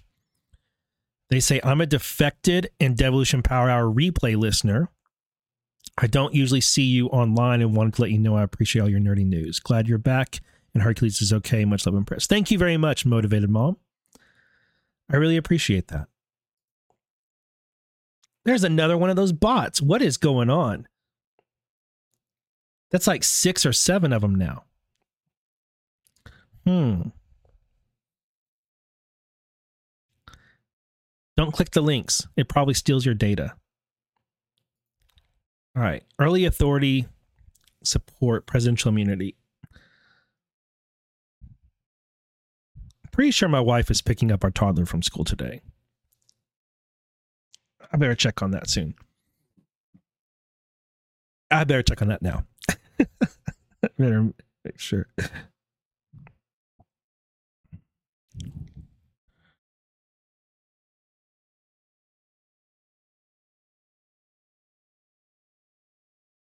Okay. All right. In Marbury versus Madison, Charles Lee, Attorney General of the United States under President George Washington and John Adams. By the way, I'm getting a buzzing in my ear. I think it's my headphones when I'm talking. I hope it's not coming through in the mic for y'all. I don't think it is. I think it's something with my headphones. Okay. President George Washington and John Adams, quote, declared it to be my opinion, grounded on a comprehensive view of the subject, that the president is not amenable to any court of judicature for the exercise of high functions, but is responsible only in the mode pointed out in the Constitution, Marbury versus Madison. So let me read that again. It is my opinion that grounded on a comprehensive view of the subject, the president is not amenable to any court of judicature for the exercise of his high functions, but is responsible only in the mode pointed out in the Constitution. All right. That cites Marbury versus Madison, one of the most famous cases there is. In his opinion for the court, Chief Justice Marshall endorsed this view. Quote, by the Constitution of the United States, the president is invested with certain important political powers in the exercise of which he is to use his own discretion and is accountable only to his country and his political character and to his own conscience. In cases involving the president's official duties, quote, whatever opinion may be entertained of the manner in which executive discretion may be used, still there exists and can exist no power to control that discretion. The subjects are political. They respect the nation, not individual rights, and being entrusted to the executive, the decision of the executive is conclusive. Quote, the acts of such an officer, as an officer, can never be examinable by the courts. When the president acts in cases in which the executive possesses a constitutional or legal discretion, nothing can be more perfectly clear than that their acts are only politically examinable. If the president acts in a case in which executive discretion is to be exercised, any application to a court to control in any respect his conduct would be rejected without hesitation. Justice Story cited Marbury versus Madison for this point in his oft-cited 1833 treatise. Quote, there are other incidental powers belonging to the executive department which are necessarily implied from the nature of the functions which are confided to it. Among these must necessarily be included the power to perform them without any obstruction or impediment whatsoever. The president cannot, therefore, be liable to arrest, imprisonment, or detention while he is in the discharge of the duties of his office. And for this purpose, his person must be deemed, in civil cases at least, to possess an official inviolability. In the exercise of his political powers, he is to use his own discretion and is accountable only to his country and to his own conscience. Pardon me. His decision in relation to these powers is subject to no control, and his discretion, when exercised, is conclusive. Guys, this is a commentary for me. This is why Special Counsel Hur can't charge Biden. Even if Special Counsel Hur discovered high crimes that Biden committed, he can't charge him while he's president. However, he could, I don't know, write a highly critical report and present it to the House and the Senate and appear for hearings. And then that report could be used to impeach the president. And then after he's successfully impeached, he could be held criminally liable. But not unless that happens.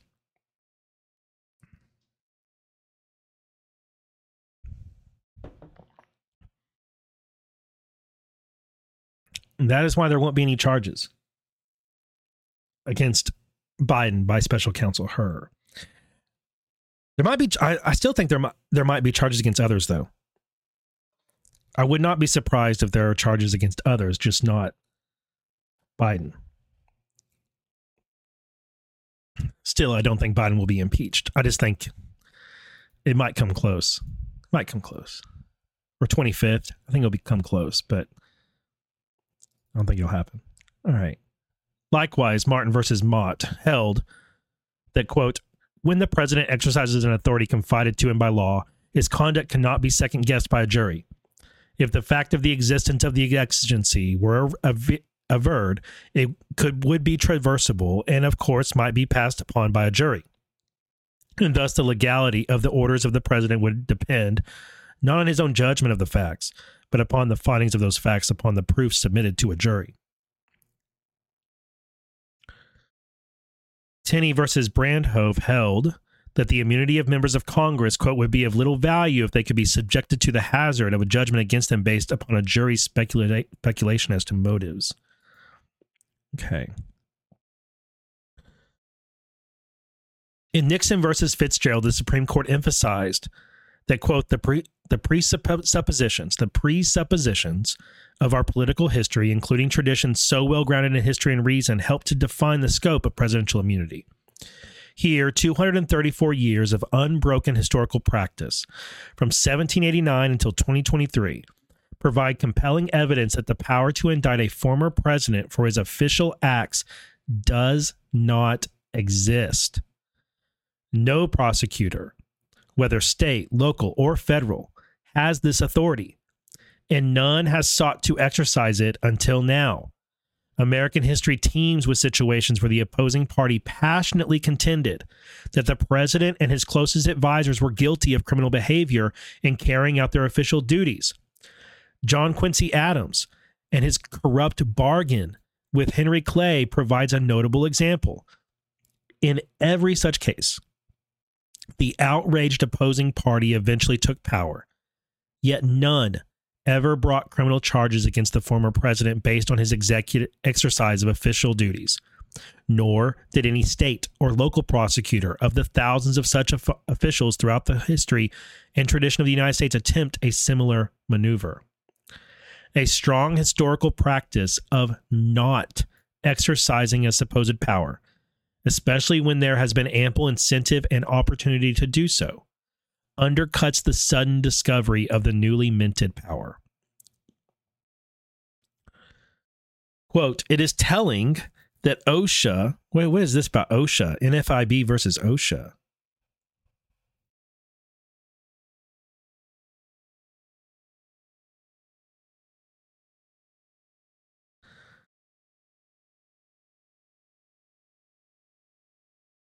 I'll skip it. All right. E, analogous immunity doctrines support presidential immunity from criminal prosecution. Analogous immunity doctrines strongly favor the conclusion that absolute presidential immunity extends to immunity from criminal prosecution. 1, presidential immunity from civil suits. First, Nixon versus Fitzgerald holds that the president is absolutely immune from personal liability for conduct within the outer perimeter of his official duties. The inference that such immunity should include both civil and criminal liability is compelling. In their common law origins, immunity doctrines extend to both civil and criminal liability. because, quote, the immunity of federal executive officials began as a means of protecting them in the execution of their federal statutory duties from criminal or civil actions based on state law. Common law immunity doctrines, therefore, encompass the, quote, privilege to be free from arrest or civil process, criminal and civil proceedings alike. In fact, immunity from criminal prosecution is more fundamental to the concept of official immunity than immunity from mere lawsuits for civil damages, as such doctrines arose primarily to avoid retribution via criminal charges brought by government officials. 2. Absolute judicial immunity. Like absolute executive immunity, absolute judicial immunity protects state and federal judges from criminal prosecution, as well as civil suits, based on their official judicial acts. In Spalding versus Vias, the Supreme Court noted that the doctrine of judicial immunity extends to both civil suit and indictment. In Pearson, likewise, the Supreme Court held that, quote, this immunity applies even when the judge is accused of acting maliciously and corruptly. At common law, judicial immunity included immunity from criminal prosecution. Quote, in the case of courts of record, it was held, certainly as early as the 14th century, that a litigant could not go beyond the record in order to make a judge civilly or criminally liable for an abuse of his jurisdiction. In accordance with this long common law tradition, our courts have universally rejected criminal charges against judges for their judicial acts. In the United States versus Chaplin,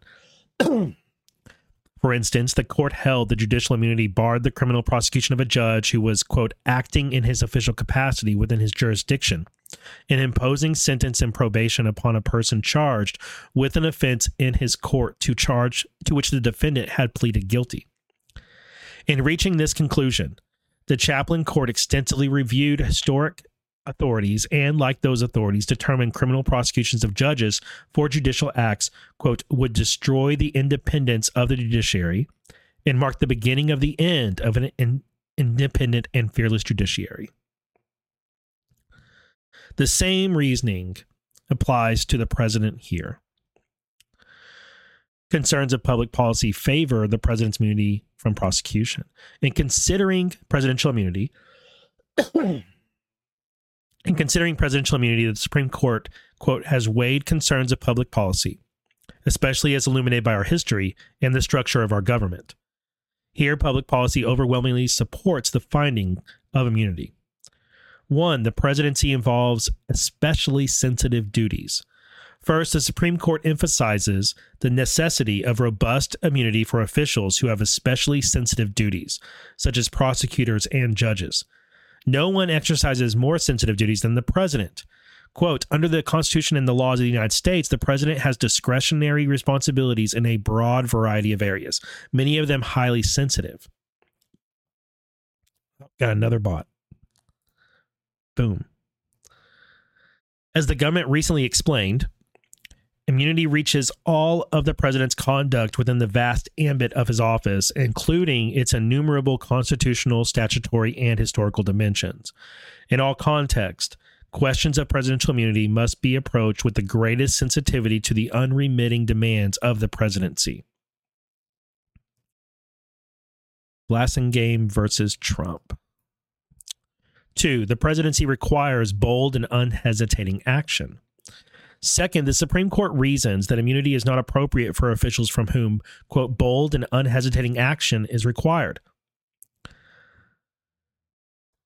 This is in, quote, to submit all officials, the innocent as well as the guilty, to the burden of a trial and to the inevitable danger of its outcome would dampen the ardor of all but the most resolute or the most irresponsible in the unflinching discharge of their duties, and subject them to the constant dread of retaliation. In Vance, the Supreme Court noted this concern was central to its adoption of the absolute immunity for the president, holding that Fitzgerald, quote, concluded that a president must deal fearlessly and impartially with the duties. Whoa. Okay, I don't think they're a bot. I think it just posted what they said 5 times. All right. Good morning to you as well. The president must deal fearlessly and impartially with the duties of his office, not be made unduly cautious in the discharge of those duties by the prospect of civil liability for official acts.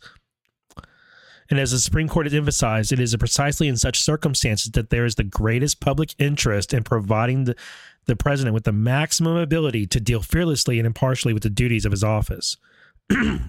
For that reason, the Supreme Court emphasizes that, quote, in exercising the functions of his office, the head of an executive department, keeping within the limits of his authority, should not be under an apprehension that the motives that control his official conduct may, at any time, become the subject of inquiry in a civil suit for damages. It would seriously cripple the proper and effective administration of public affairs, as entrusted to the executive branch of the government, if he were subjected to any such restraint.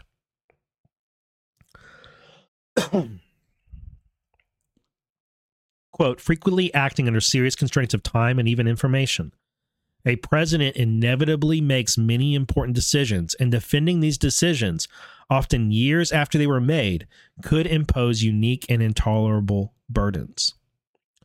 The president's focus should not be blurred by even the subconscious knowledge of the risk of future prosecution. The threat of criminal prosecution poses a greater risk of deterring bold and unhesitating action from the threat of civil suit, and therefore requires at least the same immunity to ensure the president maintains the maximum ability to deal fearlessly and impartially with the duties of his office. There is no question that a criminal prosecution holds far greater potential for distracting a president and diminishing his ability to carry out his responsibilities than does the average civil suit. That is Alito. 3. Without immunity, the president would be harassed by vexatious actions. Another key purpose of immunity for officials is to prevent them being harassed by vexatious actions. In Embler, the Supreme Court held that the common law immunity of prosecutors rest on the, quote, concern that harassment by unfounded litigation would cause a deflection of the prosecutor's energies from his public duties, and the possibility that he would shade his decisions instead of exercising the independence of judgment required by his public trust. The president, as the most high-profile government official in the country, is most likely to draw politically motivated ire, and most likely to be targeted for harassment by vexatious actions. All right, Section 2, the indictment alleges only acts committed within the core of the president's official responsibility, which are shielded by absolute immunity. I am enjoying this, but I need a drink of water. I am out of coffee and I need a drink of water. So we're going to take a short break, which we haven't done in a while. Let me find a little bit of music. So give me just over 3 minutes. Okay. We're going to take a short intermission so that I can go get some water. And then we'll come back and we're going to keep reading this thing. So let me start this music and I'll be right back.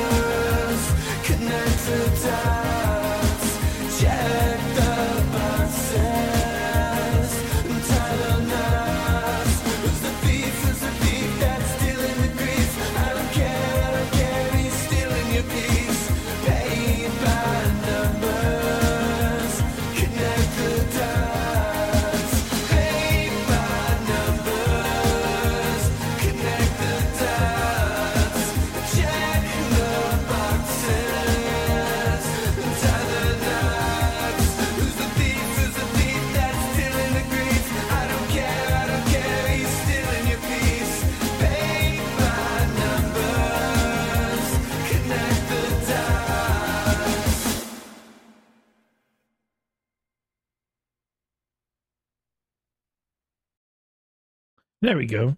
All right. And there's another one of those spam bots.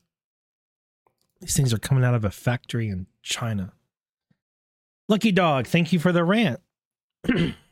It's good to be back, and I'm enjoying reading this filing. I think my voice will hold up. I just may have to keep clearing my throat. Eventually, I'll be over whatever it was I had.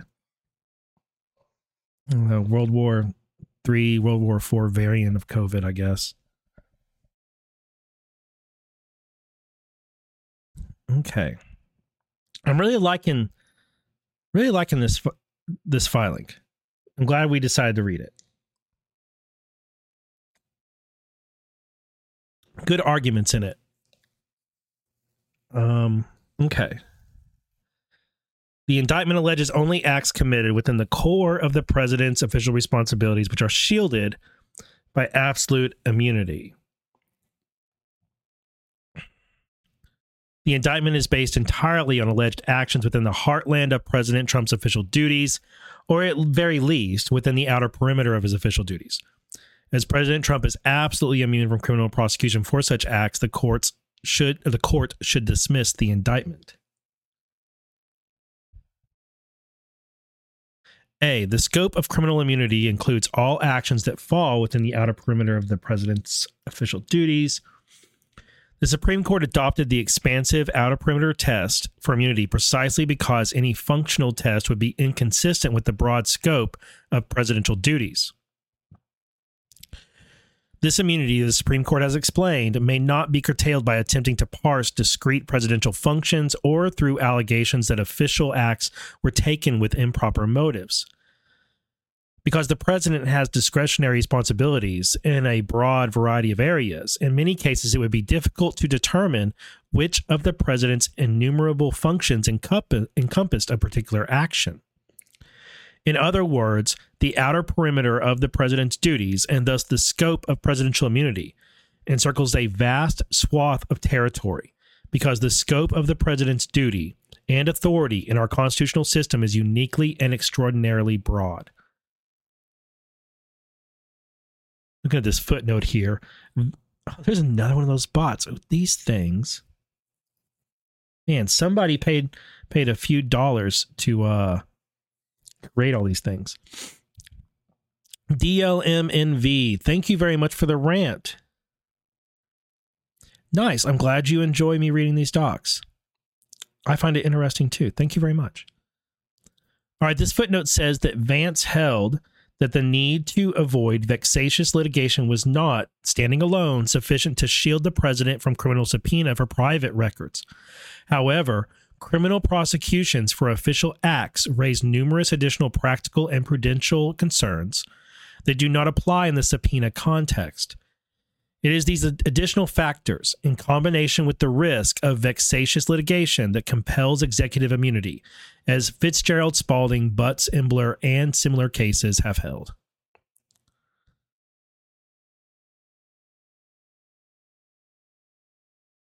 Okay.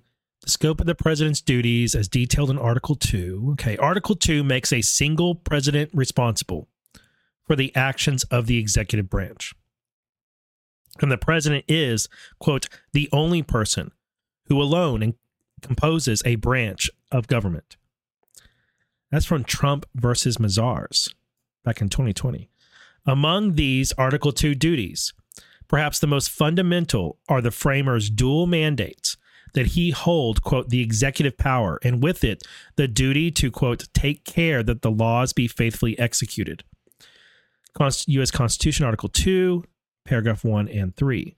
To this end, the president must assume, quote, supervisory and policy responsibilities of utmost discretion and sensitivity, which include the enforcement of federal law.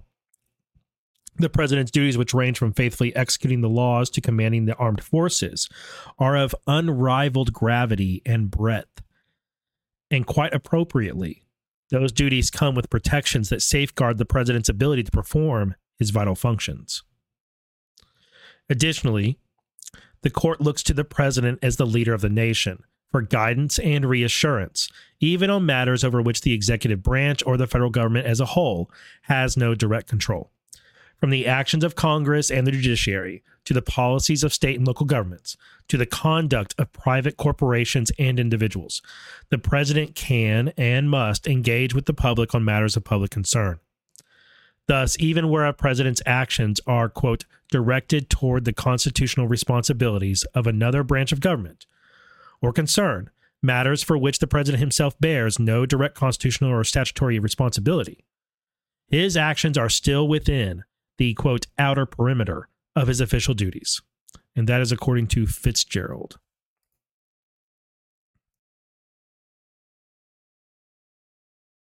Without question, the president, quote, occupies a unique office with powers and responsibilities so vast and important that the public interest demands that he devote his undivided time and attention to his public duties.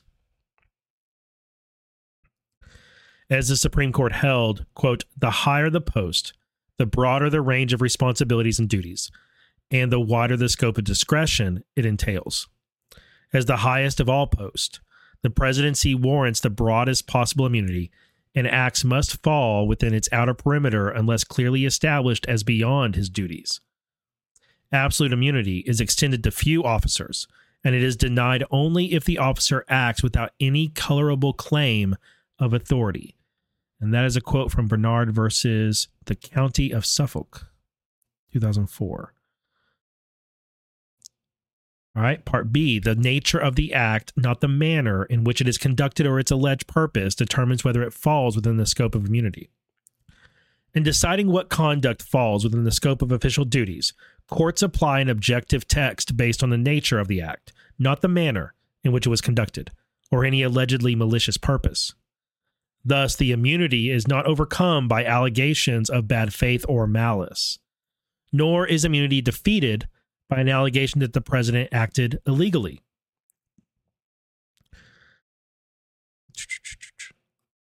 From Fitzgerald, again, quote, an inquiry into the president's motives to determine whether a particular action was done in furtherance of a legitimate function or for nefarious reasons would be highly intrusive and would impermissibly, quote, subject the president to trial on virtually every allegation that an action was unlawful or was taken for a forbidden purpose. I think we're up to banning 10 bots now. It's certainly not a record. I've banned a lot more on the show, but we're approaching a record. Okay. The Supreme Court has repeatedly emphasized this point. From Fitzgerald and Fisher, quote, the allegation of malicious or corrupt motives could always be made, and if the motives could be inquired into, judges would be subjected to the same vexatious litigation upon such allegations, whether the motives had or had not any real existence. As Judge Learned Hands, wow, his name is Learned Hands? Okay, I'm going to look this up. Judge Learned Hands? That can't be a real name. Wow, it's real. It is real. He's a real person. His name is Learned Hand. He has big eyebrows. Billings Learned Hand, or Learned. I bet they said Learned. Billings Learned Hand. Yeah, Learned. Was an American jurist, lawyer, and judicial philosopher. Okay. Learned. Yeah, music and fiction is already on it. Learned. As Judge Learned Hands often cited analysis of this question states, quote, the immunity decisions have indeed always imposed as a certain limitation upon the immunity that the official's act must have been within the scope of his power. And it can be argued that official powers, since they exist only for the public good, never cover occasions where the public good is not their aim. And hence that to exercise a power dishonestly is necessarily to overstep its bounds. A moment's reflection shows, however, that cannot be the meaning of the limitation without defeating the whole doctrine. What is meant by saying that the officer must be acting within his power cannot be more than that the occasion must be such as would have justified the act. If he had been using his power for any of the purposes on whose account it was vested in him. An unworthy purpose behind communication does not destroy the privilege for immunity and would be of little use if it could be defeated by a jury's speculation as motives. That's quoting Barr. The outer perimeter of the president's official responsibility would shrink to nothing if a plaintiff merely by reciting the official acts were part of an unlawful conspiracy could have them treated by the courts as unofficial conduct. Nor does a mere allegation that an act was unlawful or otherwise inconsistent with a particular statutory scheme place it beyond the outer perimeter of the president's official responsibility.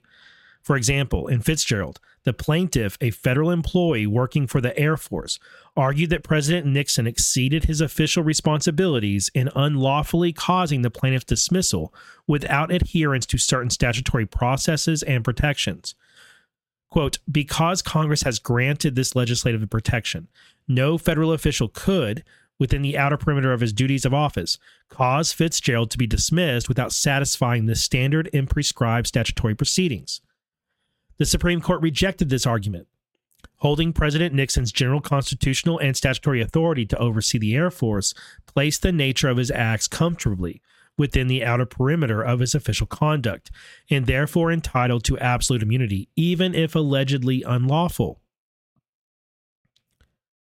To hold otherwise, the Supreme Court determined, quote, would subject the president to trial on virtually every allegation that an action was unlawful or was taken for a forbidden purpose, and therefore deprive absolute immunity of its intended effect. For the same reasons, alleging that immune acts were part of a conspiracy does not defeat immunity. Since that's what we're really getting at here with these lines of arguments here, is that alleging that what Trump did is part of a conspiracy still does not defeat his immunity that he has. Quote, since absolute immunity spares the official any scrutiny of his motives, an allegation that an act was done pursuant to a conspiracy has no greater effect than an allegation that it was done in bad faith or even with malice, neither of which defeats a claim of absolute immunity. Importantly, this recognition of absolute immunity, regardless of internal motivation, does not place the president above the law, but instead simply clarifies that the remedy for an alleged official misconduct lies, as the Constitution requires, with Congress through impeachment and through other informal means.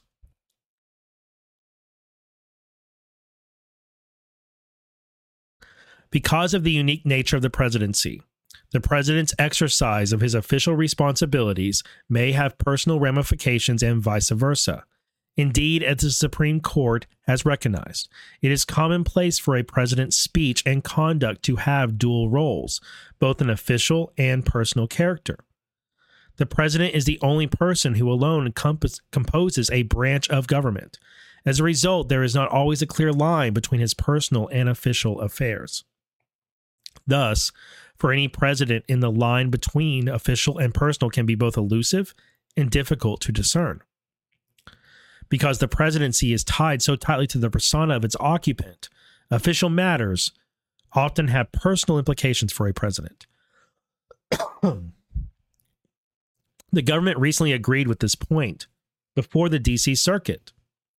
Quote, a first-term president is, in a sense, always a candidate for office, and it is not the least bit unusual for a first-term president to comment on public policy or foreign affairs at campaign events or, in this day, to announce policy changes by tweet during an election year. For example, the announcement of a presidential policy decision at a political rally or remarks on foreign policy delivered at a campaign event cannot categorically be excluded from the scope of the president's office merely because of the context in which they are made.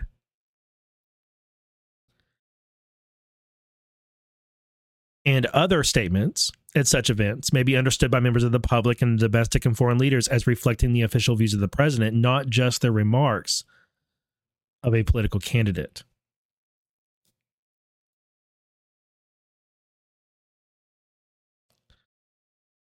There we go. For this very reason, it is not appropriate to frame the immunity question in terms of whether the challenged conduct of the president was undertaken with a purpose to secure or perpetuate incumbency. The Supreme Court in Nixon versus Fitzgerald emphatically rejected an argument that otherwise official acts lose immunity if they are motivated by an impermissible purpose. That logic applies with even greater force to the suggestion that the president should be subject to the suit for his official acts whenever those acts are, or are plausibly alleged to have been, motivated by electoral or political considerations.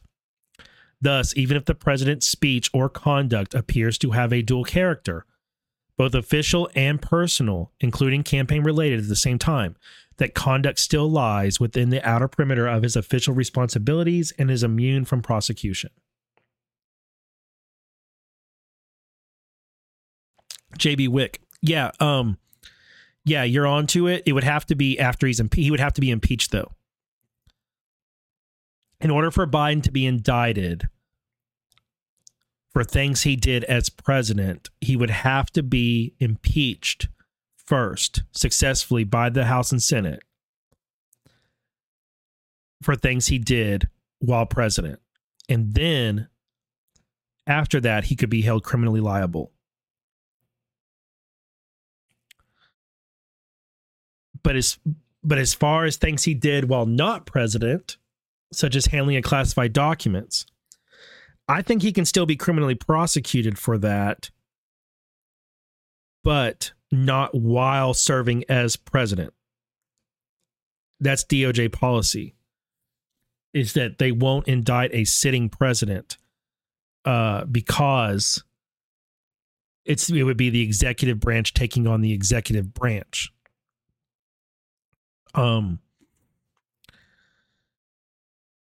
So I think he could be indicted afterward, though. I don't know. This is new territory, but it is really interesting, and it's fascinating that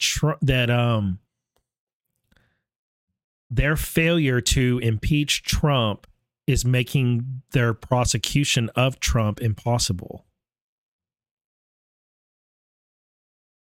They failed back then; they're going to fail again here. This is another reason why I'm not worried about any of these indictments against Trump. I'm also not worried about them because I believe that Trump wants them. That what's happening in these cases is what Trump wants to happen. And there's a design to it. A patriot design. Okay. Every act alleged in the indictment falls within the outer perimeter of the president's official duties and is immune from criminal prosecution. Applying this objective test, every action of the defendant alleged in the indictment falls within the outer perimeter of President Trump's official duties. As an initial matter, every action of the defendant charged in the indictment occurred while he was still in office as President of the United States. And according to the prosecution, all concerned a federal government function. Given the all-consuming nature of the presidency, these facts alone strongly support the notion that the indictment is based solely on President Trump's official acts. Making public statements, including tweets about matters of national concern, is an official action that lies at the heart of presidential duties. This is the next section.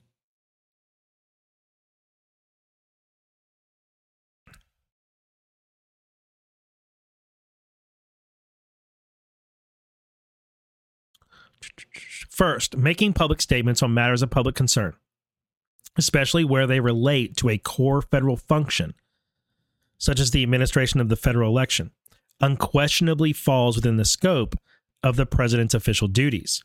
Quote, the president of the United States possesses an extraordinary power to speak to his fellow citizens and on their behalf.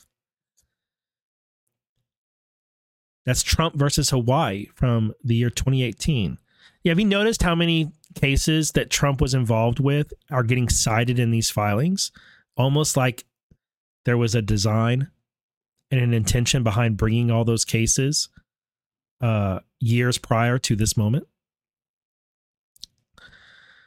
Quote, speech is unquestionably a critical function of the presidency. Thompson versus Trump from 2022. As one scholar of the presidency has explained, presidents have a duty constantly to defend themselves publicly, to promote policy initiatives nationwide, and to inspirit the population. And for many, this presidential function is not one duty among many, but rather the heart of the presidency. It is an essential task. In Barr, the Supreme Court held that communicating with the public about matters of public interest is standard government practice and well within the scope of official duties. Quote, the issuance of press releases was standard agency practice, as it has become with many governmental agencies in these times. We think that under the circumstances, a publicly expressed statement of the position of the agency head was an appropriate exercise of the discretion which an officer of that rank must possess if the public service is to function effectively. It would be an unduly restrictive view of the scope of duties of a public policy-making executive official to hold that a public statement of agency policy in respect to matters of wide public interest and concern is not action in line of duty. Notably, immunity lies even if the official's public statements are false and actuated by malice, which of course President Trump denies. But even though he denies it, he still has immunity. So even if Trump acted maliciously, he still has immunity.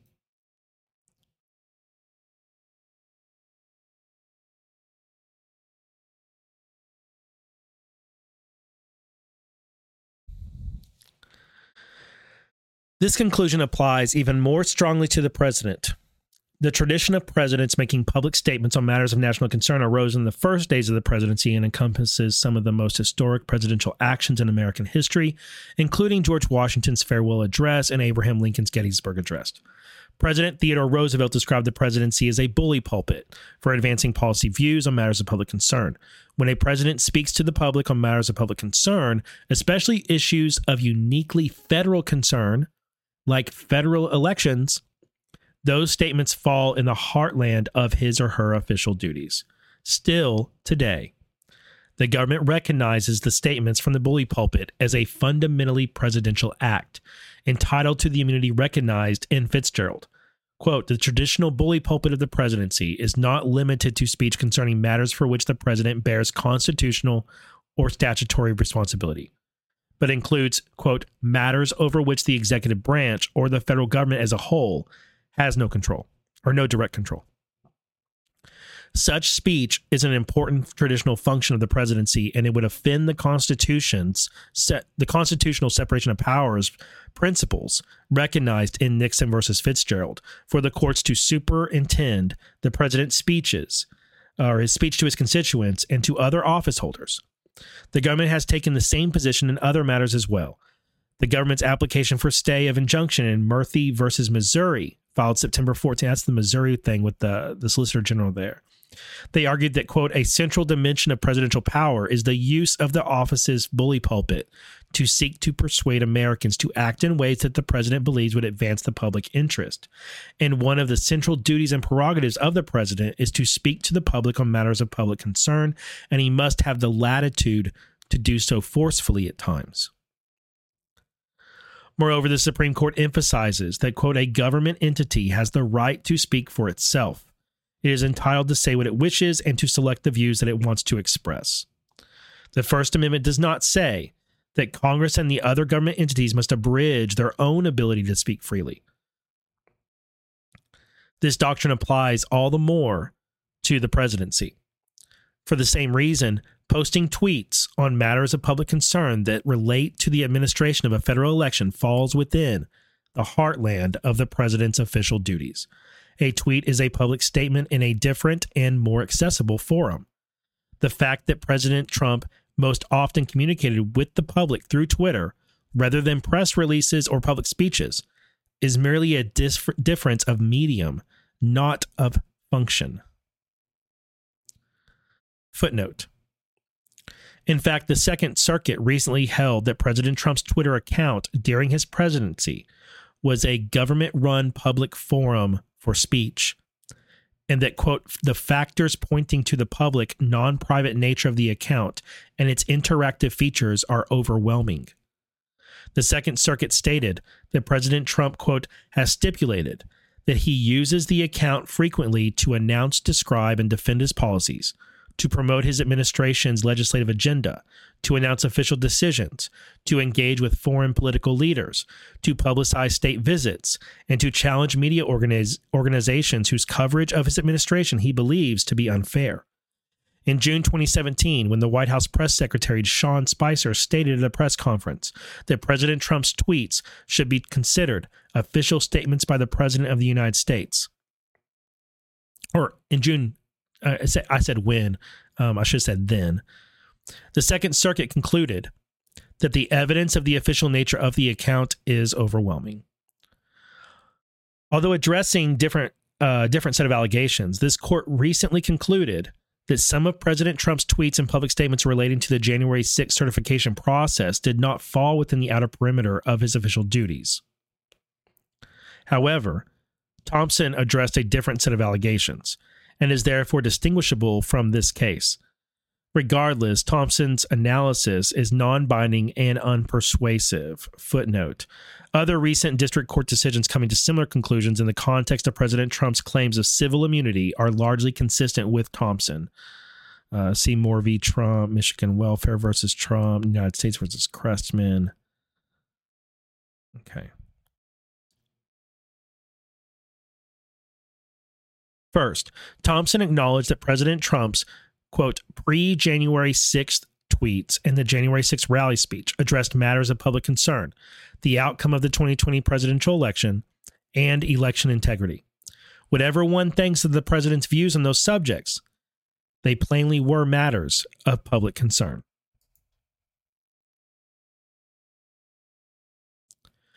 The analysis should have ended there, as speaking to the public on matters of public concern, especially uniquely federal concerns, like a federal election, is not only a straightforward and long-established presidential function, but itself a critical function of the presidency. Yet the court, puzzlingly, went on to analyze whether those tweets were spoken in furtherance of another entirely separate presidential function. Thompson's artificially cramped formulation of the president's authority to speak contradicts the much broader historic tradition of presidential communications on all matters that affect the nation. Adopting Thompson's analysis, for example, would place President Biden's recent criticism of the Supreme Court's opinion in Dobbs on his regular criticism of Congress and certain state governments outside the perimeter of official duties. This cannot be the case. Second, Thompson misapplied its own furtherance of the presidential function test. Thompson acknowledged that the investigation and enforcement of fraud in federal elections is a core executive function, conceding that, quote, enforcing election laws through litigation strikes at the core of the executive branch's duty to faithfully execute the law.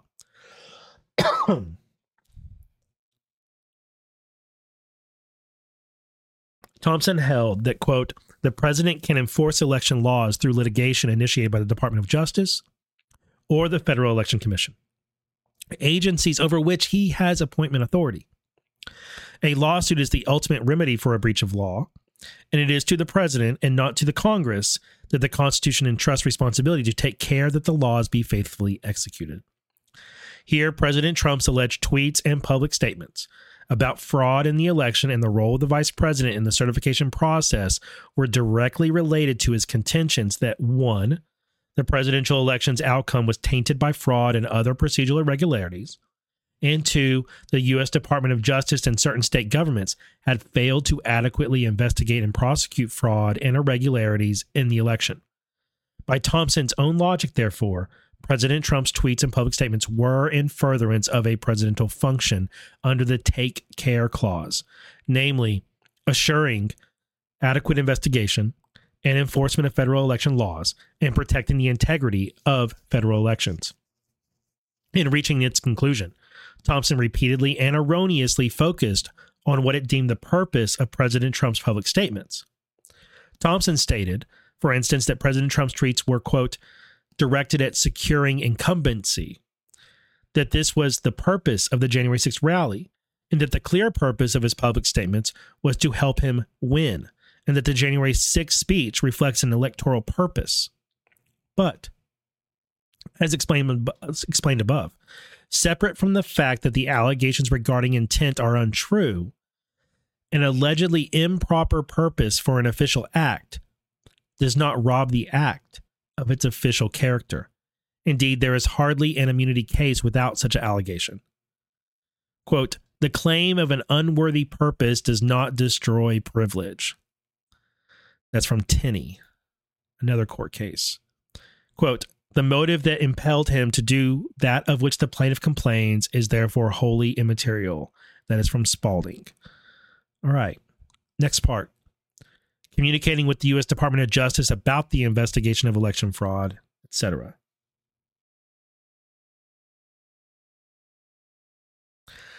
The president's alleged meetings and communications with officials at the U.S. Department of Justice also lie at the heart of his constitutional duties. Article 2 provides that the president shall take care that the laws be faithfully executed. U.S. Constitution, Article 2, Section 3, or paragraph 3. The laws of the United States include prohibitions against election fraud and other election crimes, which the Attorney General of the United States, who is appointed by and reports to the president, is charged with enforcing. The Department of Justice publishes a lengthy manual on the prosecution of federal election crimes, and it links to that, which provides that, quote, federal jurisdiction over election fraud is easily established in elections when a federal candidate is on the ballot. The Department of Justice has an entire election crimes branch within the public integrity section that was created in 1980, quote, to oversee the Justice Department's nationwide response to election crimes. The Election Crimes Branch also consults and supports state and local prosecutors and investigators around the nation. In short, it is indisputable that, quote, the president can enforce election laws through litigation initiated by the DOJ or the FEC, agencies over which he has appointment authority, urging his own Department of Justice to do more to enforce the laws that it is charged with enforcing is unquestionably an official act of the president. Quote, the president may undoubtedly, in the performance of his constitutional duty, instruct the Attorney General to give his direct personal attention to legal concerns of the United States elsewhere, when the interests of the government seem to the president to require this. Quote, the Attorney General is the hand of the president in taking care that the laws of the United States in protection of the interest of the United States in legal proceedings and the prosecution of offenses be faithfully executed.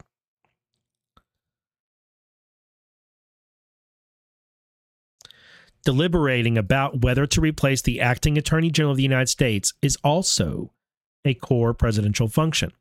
The Appointments Clause of Article 2 provides that the president, quote, shall nominate and by and with the advice and consent of the Senate shall appoint ambassadors, other public ministers and consuls, judges of the Supreme Court, and all other officers of the United States. U.S. Constitution, Article 2, Paragraph 2, Clause 2. This clause also encompasses the removal powers.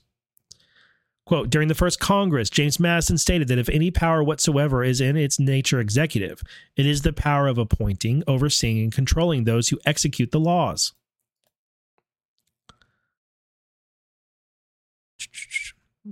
Although mirroring Fitzgerald, the prosecution incorrectly alleges that an improper purpose motivated President Trump's thinking regarding the Department of Justice staffing and its approach to election fraud and irregularities. A president's purpose or motive is once again irrelevant to whether his acts fall within the outer perimeter of his responsibilities.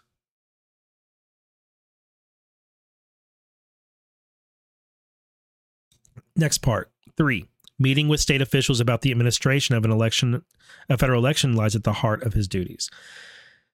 Meeting with state officials about the administration of a federal election in their states and urging them to exercise their official duties with respect to the federal election in a certain way constitutes another core exercise of presidential responsibility. The Supreme Court long ago rejected the notion that the president's take-care duty is, quote, limited to the enforcement of acts of Congress or of treaties of the United States according to their express terms, and held that this duty includes the rights, duties, and obligations growing out of the Constitution itself. are international relations and the protection implied by the nature of the government under the Constitution. Ensuring the integrity of federal elections and urging state officials to take steps to ensure the fairness and integrity of federal elections fall within the rights, duties, and obligations growing out of the Constitution itself, and all the protection implied by the nature of the government under the Constitution. Fitzgerald likewise rejected the notion that the outer perimeter of the president's official responsibilities should be identified by parsing specific functions of the presidency, holding that, quote, in many cases it would be difficult to determine which of the president's innumerable functions encompassed a particular action, and that the functional approach could be highly intrusive. Ensuring the integrity of federal elections falls within the president's official duty. Quote, while presidential electors are not officers or agents of the federal government, they exercise federal functions under and discharge duties in virtue of authority conferred by the Constitution of the United States. That's according to Burroughs versus United States in 1934. Also, Anderson versus Celebrezze in 1983, discussing the uniquely important national interest in presidential elections.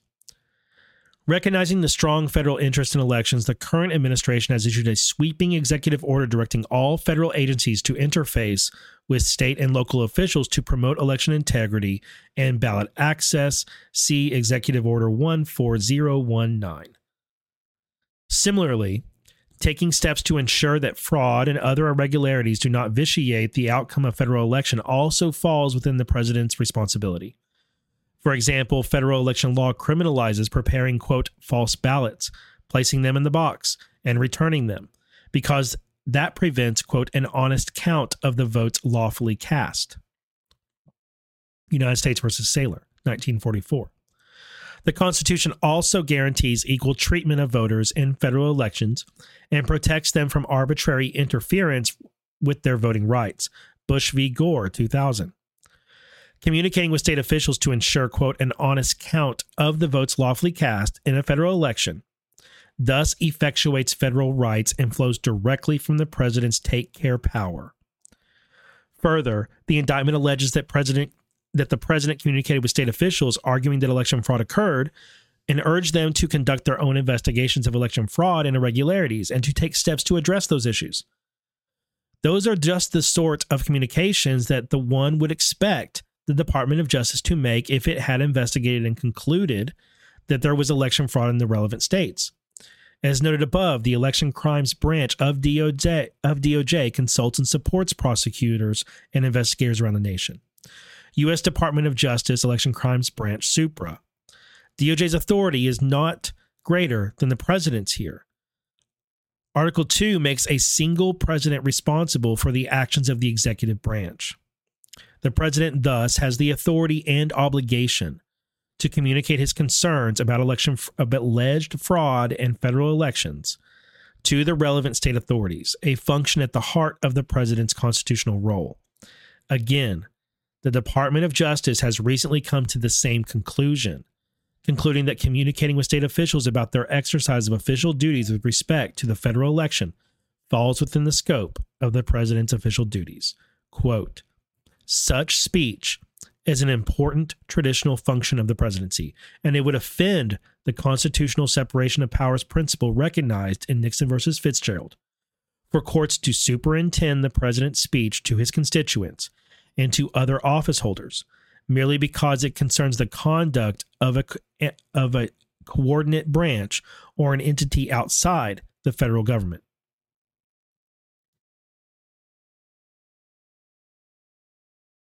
Aware that, as a general matter, a president may communicate with federal election officials regarding election integrity concerns, the prosecution here attempts to sidestep the issue by falsely alleging President Trump did not really believe there were outcome determinative issues with the election.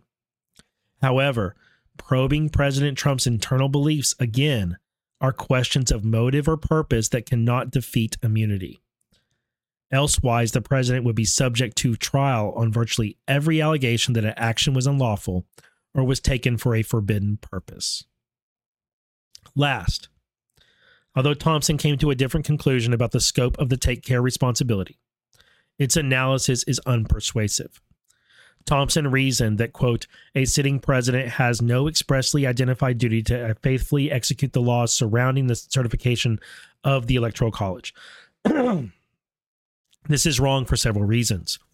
First, by requiring the president to show an expressly identified duty, Thompson adopted the very standard that the Supreme Court rejected in Neagle as, quote, limited to the enforcement of acts of Congress or of treaties of the United States according to their express terms. On the contrary, the president's take-care role includes the rights, duties, and obligations growing out of the Constitution itself, and all the protection implied by the nature of the government under the Constitution. This includes taking steps to prevent the certification of a federal election tainted by fraud. Even if those steps are limited to encouraging other state and federal officials to exercise their responsibilities a certain way where the president allegedly has no direct role. Thompson likewise contravened the Supreme Court's guidance in Fitzgerald that the scope of presidential immunity should not be determined by parsing the specific functions of the president and demanding that immunity be closely linked to a specific function. Second, even if the take-care duty were limited in the express terms of federal statutes, Thompson overlooked the direct connection between the president's duty to enforce federal statutes that safeguard the integrity of federal elections, and his communications with state officials about that very issue. If the president or DOJ concludes that significant fraud occurred in the administration of an election or a federal election, the Take Care Clause does not require them to keep that information to themselves. Rather, it authorizes them to report that conclusion to state and other federal officials and to urge them to act accordingly. Thompson concluded that, quote, merely exhorting non-executive branch officials to act in a certain way is not a responsibility within the scope of the Take Care Clause. That is wrong. But even if that were so, when exhorting non-executive branch officials to act in a certain way, addresses core federal interest and effectuates and protects rights conferred by federal statutes, it falls within the president's responsibilities. Third, Thompson's conclusion that the president's Take Care Clause duty does not extend to government officials over whom he has no power proves far too much. That formulation entails that the president's urging the Supreme Court to rule a certain way in a case to which the United States is not a party, for example, is in an amicus brief filed by the Solicitor General, is a purely private action outside the outer perimeter of the executive responsibility, simply because the president has no power or control over Article 3 judges. That is illogical. Rather, the Take Care Clause must extend to exhorting other officials to exercise their responsibilities in a manner consistent with the president's view of the public good, especially when the issue affects the civil rights of millions of federal voters and addresses a bedrock function of the United States federal government.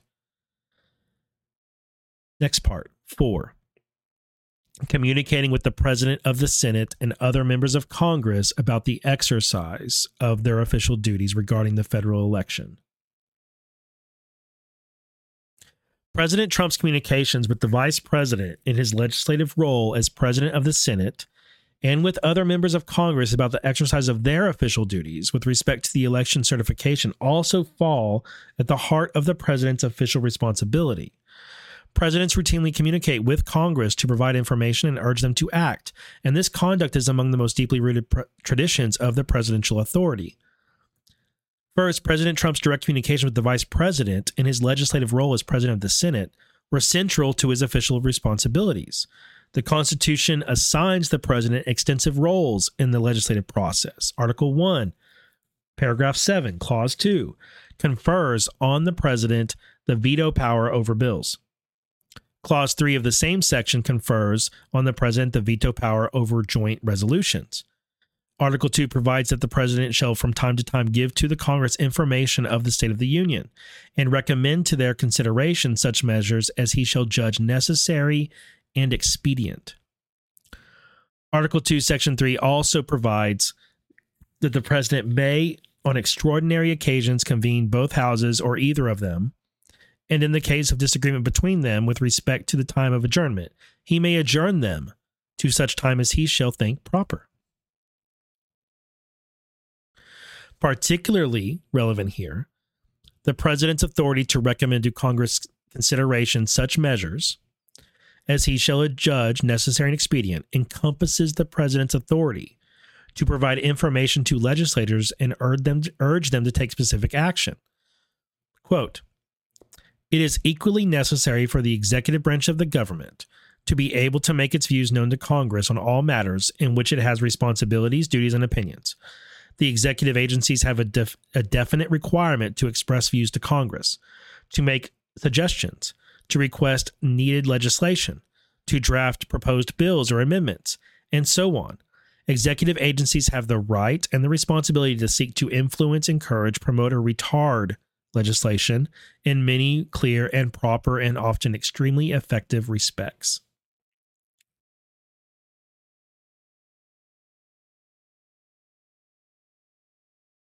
In quote, wait, what am I reading from? Where's this quote from?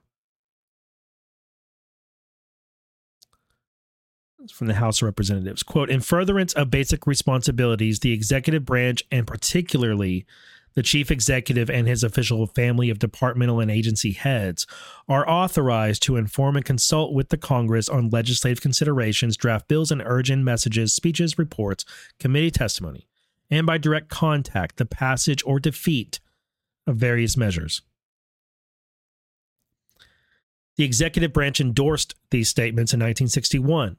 Quote, "The participation of the president in the legislative function is based on the Constitution. It was the intention of the fathers of the Republic that the president should be an active power in legislation. He is made by the Constitution an important part of the legislative mechanism of our government. The president's right, even duty, to propose detailed legislation to Congress touching every problem of American society and then to speed its passage down the legislative transmission belt is now an accepted usage of our constitutional system. This constitutionally established role in the legislative process has become so vital through the years that the president has been aptly termed the chief legislator." Here, the indictment alleges that President Trump urged both the vice president in his legislative capacity as president of the Senate and members of Congress to exercise their authority in the election certification proceedings consistent with what President Trump urged was the public good. This conduct is manifestly part of the president's responsibilities in our constitutional tradition. And the question whether president has a formal role in the election certification process makes no difference. As the Department of Justice recently put it, quote, "A president acts within the scope of his office when he urges members of Congress to act in a particular way with respect to a given legislative matter, even a matter such as congressional investigation, in which the president has no constitutional role. In fact, there is no direct historical precedent for a sitting president communicating with members of Congress about alleged election fraud relating to the certification of a disputed election involving rival slates of electors. In the wake of the 1876 election, President Grant discussed the electoral count and claims of fraud with a member of the House. Likewise, President Grant transmitted to Congress a letter he received from an observer, a U.S. Senator, whom he had requested to go to New Orleans and witness the counting of votes. President Grant also dispatched federal troops to Louisiana and Florida to prevent violence while Republican-controlled election boards counted votes, and he instructed the federal troops to report fraud in the election. These acts, just like President Trump's, were presidential.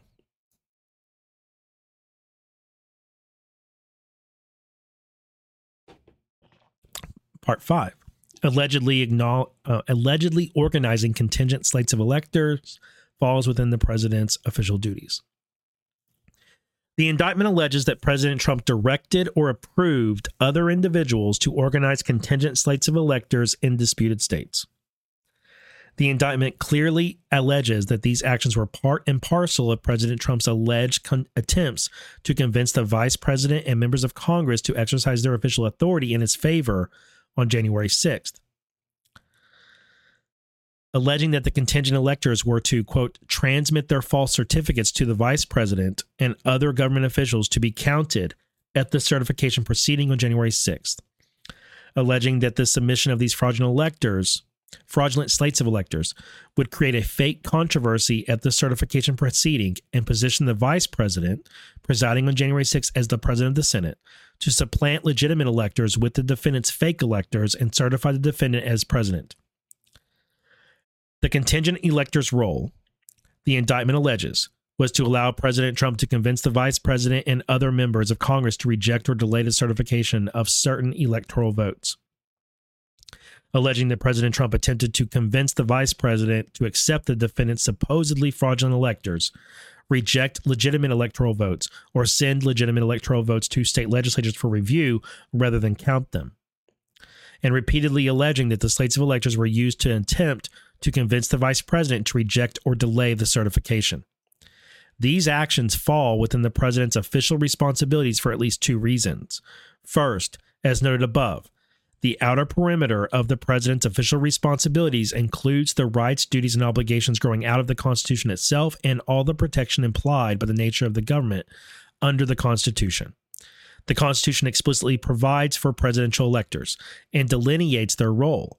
U.S. Constitution Article 2, Paragraph 1, Clause 2. Quote, while presidential electors are not officers or agents of the federal government, they exercise federal functions under and discharge duties in virtue of authority conferred by the Constitution of the United States. Indeed, the indictment itself describes the selection of presidential electors as an integral part of, quote, a bedrock function of the United States federal government, the nation's process of collecting, counting, and certifying the results of the presidential election. Organizing slates of electors, therefore, relates directly to the rights, duties, and obligations growing out of the Constitution itself, and thus to the president's responsibilities. Without contingent slates of electors, there would be no alternative option for the vice president to certify, rendering futile the president's entirely legitimate efforts to urge Congress and the states to reconsider evidence of fraud and irregularities. Organization of the slates of electors, in other words, advances two core presidential functions: protecting the integrity of federal elections and urging members of Congress to act in a manner consistent with the president's view of the public good. Thus, these actions clearly lie within the outer perimeter of the president's official responsibilities. Footnote. Nor were such actions unprecedented. Quite the opposite. At the time of the alleged conduct, the Electoral Count Act did not prohibit organizing contingent slates of electors, and such electors had been organized previously in the disputed elections of 1876 and 1960, including in the former case with the support of the sitting president. This was thus not a situation where the, quote, president takes measures incompatible with the express or implied will of Congress, but a situation where the president was acting in an area of independent presidential responsibility. Second, as the indictment itself emphasizes, the actions of organizing slates of electors were ancillary and preparatory to the acts of communicating with the vice president and other members of Congress and urging them to exercise their official responsibilities a certain way, which are themselves core exercises of presidential responsibility. Acts that are intertwined with immune actions are themselves immune from liability. For example, it is widely accepted that, quote, absolute prosecutorial immunity will attach to an administrative or investigative acts necessary for a prosecutor to initiate or maintain the criminal prosecution. Prince versus Hicks. Absolute immunity may attach even to administrative or investigative activities, with these functions are necessary so that a prosecutor may fulfill his function as an officer of the court. Snell versus Tunnel. The Supreme Court has recognized that some duties prior to the initiation of prosecution are also protected. Okay. So too here, President Trump's alleged acts regarding the contingent slates of electors performed within the continuum of his other immune acts such as communicating with Congress, are also immune. For these reasons, the acts alleged in the indictment lie firmly within the outer perimeter of the president's official responsibility. Therefore, they cannot form the basis of criminal charges against President Trump. Footnote. The indictment also alleges that President Trump filed lawsuits challenging the election outcome. Yet, the indictment proclaims that it is not directly relying on such actions, admitting that President Trump, quote, was also entitled to formally challenge the results of the election through lawful and appropriate means, such as by seeking recounts or audits of the popular vote in the states, or filing lawsuits challenging ballots and procedures. Accordingly, these are included only as acts in furtherance of the supposed conspiracy, which are immune from prosecution for reasons just stated, regardless of whether such lawsuits were filed in a personal or official capacity. Moreover, the act of filing lawsuits alone, without more, is manifestly insufficient to support any charge in the indictment. Conclusion. The court should dismiss the indictment with prejudice on the grounds of presidential immunity. Well done by Todd Blanche, John F. Lauro, Gregory M. Singer, Philza I. Pavillon. The law offices of Lauro and Singer, counsel for President Trump. That was a good filing. I hope y'all enjoyed that. I enjoyed reading it. I think they made a solid argument for dismissing the indictment based on presidential immunity. But of course, they didn't stop there. They also filed a dismissal based on constitutional grounds. And let's see, this is constitutional grounds. This is in support. Wait a minute. I may have got that mixed up. There's this one on constitutional grounds. Where's this other one? Statutory grounds. And selective and vindictive prosecution. So there's 3 more filings that they've made to get this dismissed. And we will have to save those for another time because that's it. That is the extent of what my voice can do today. And that is the extent of the of my dog's patience for being in their crates while I'm doing a show. I don't know if you guys can hear them, but they're kind of going nuts upstairs. Just a little bit. All right, folks. Thank you very much. It's good to be back. I will do another show either on Tuesday or Wednesday. I'll post. And if you have notifications turned on, then you'll get notified, hopefully, depending on your settings on Rumble. And we'll do this again. And we'll go back to Judge Chutkan, this DC case, and try and catch up fully on the filings in it. We'll just keep trucking along. And for all you nerds, I find it really interesting, and I think some of you do. I'm pretty sure. You tell me you do. So you guys have a blessed day. Stay positive, please. Resist the temptation to be outraged and stay positive.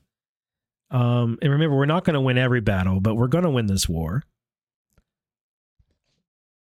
I promise, we really will. Y'all have a good one. And I'll see you later. See you on Wednesday, I think.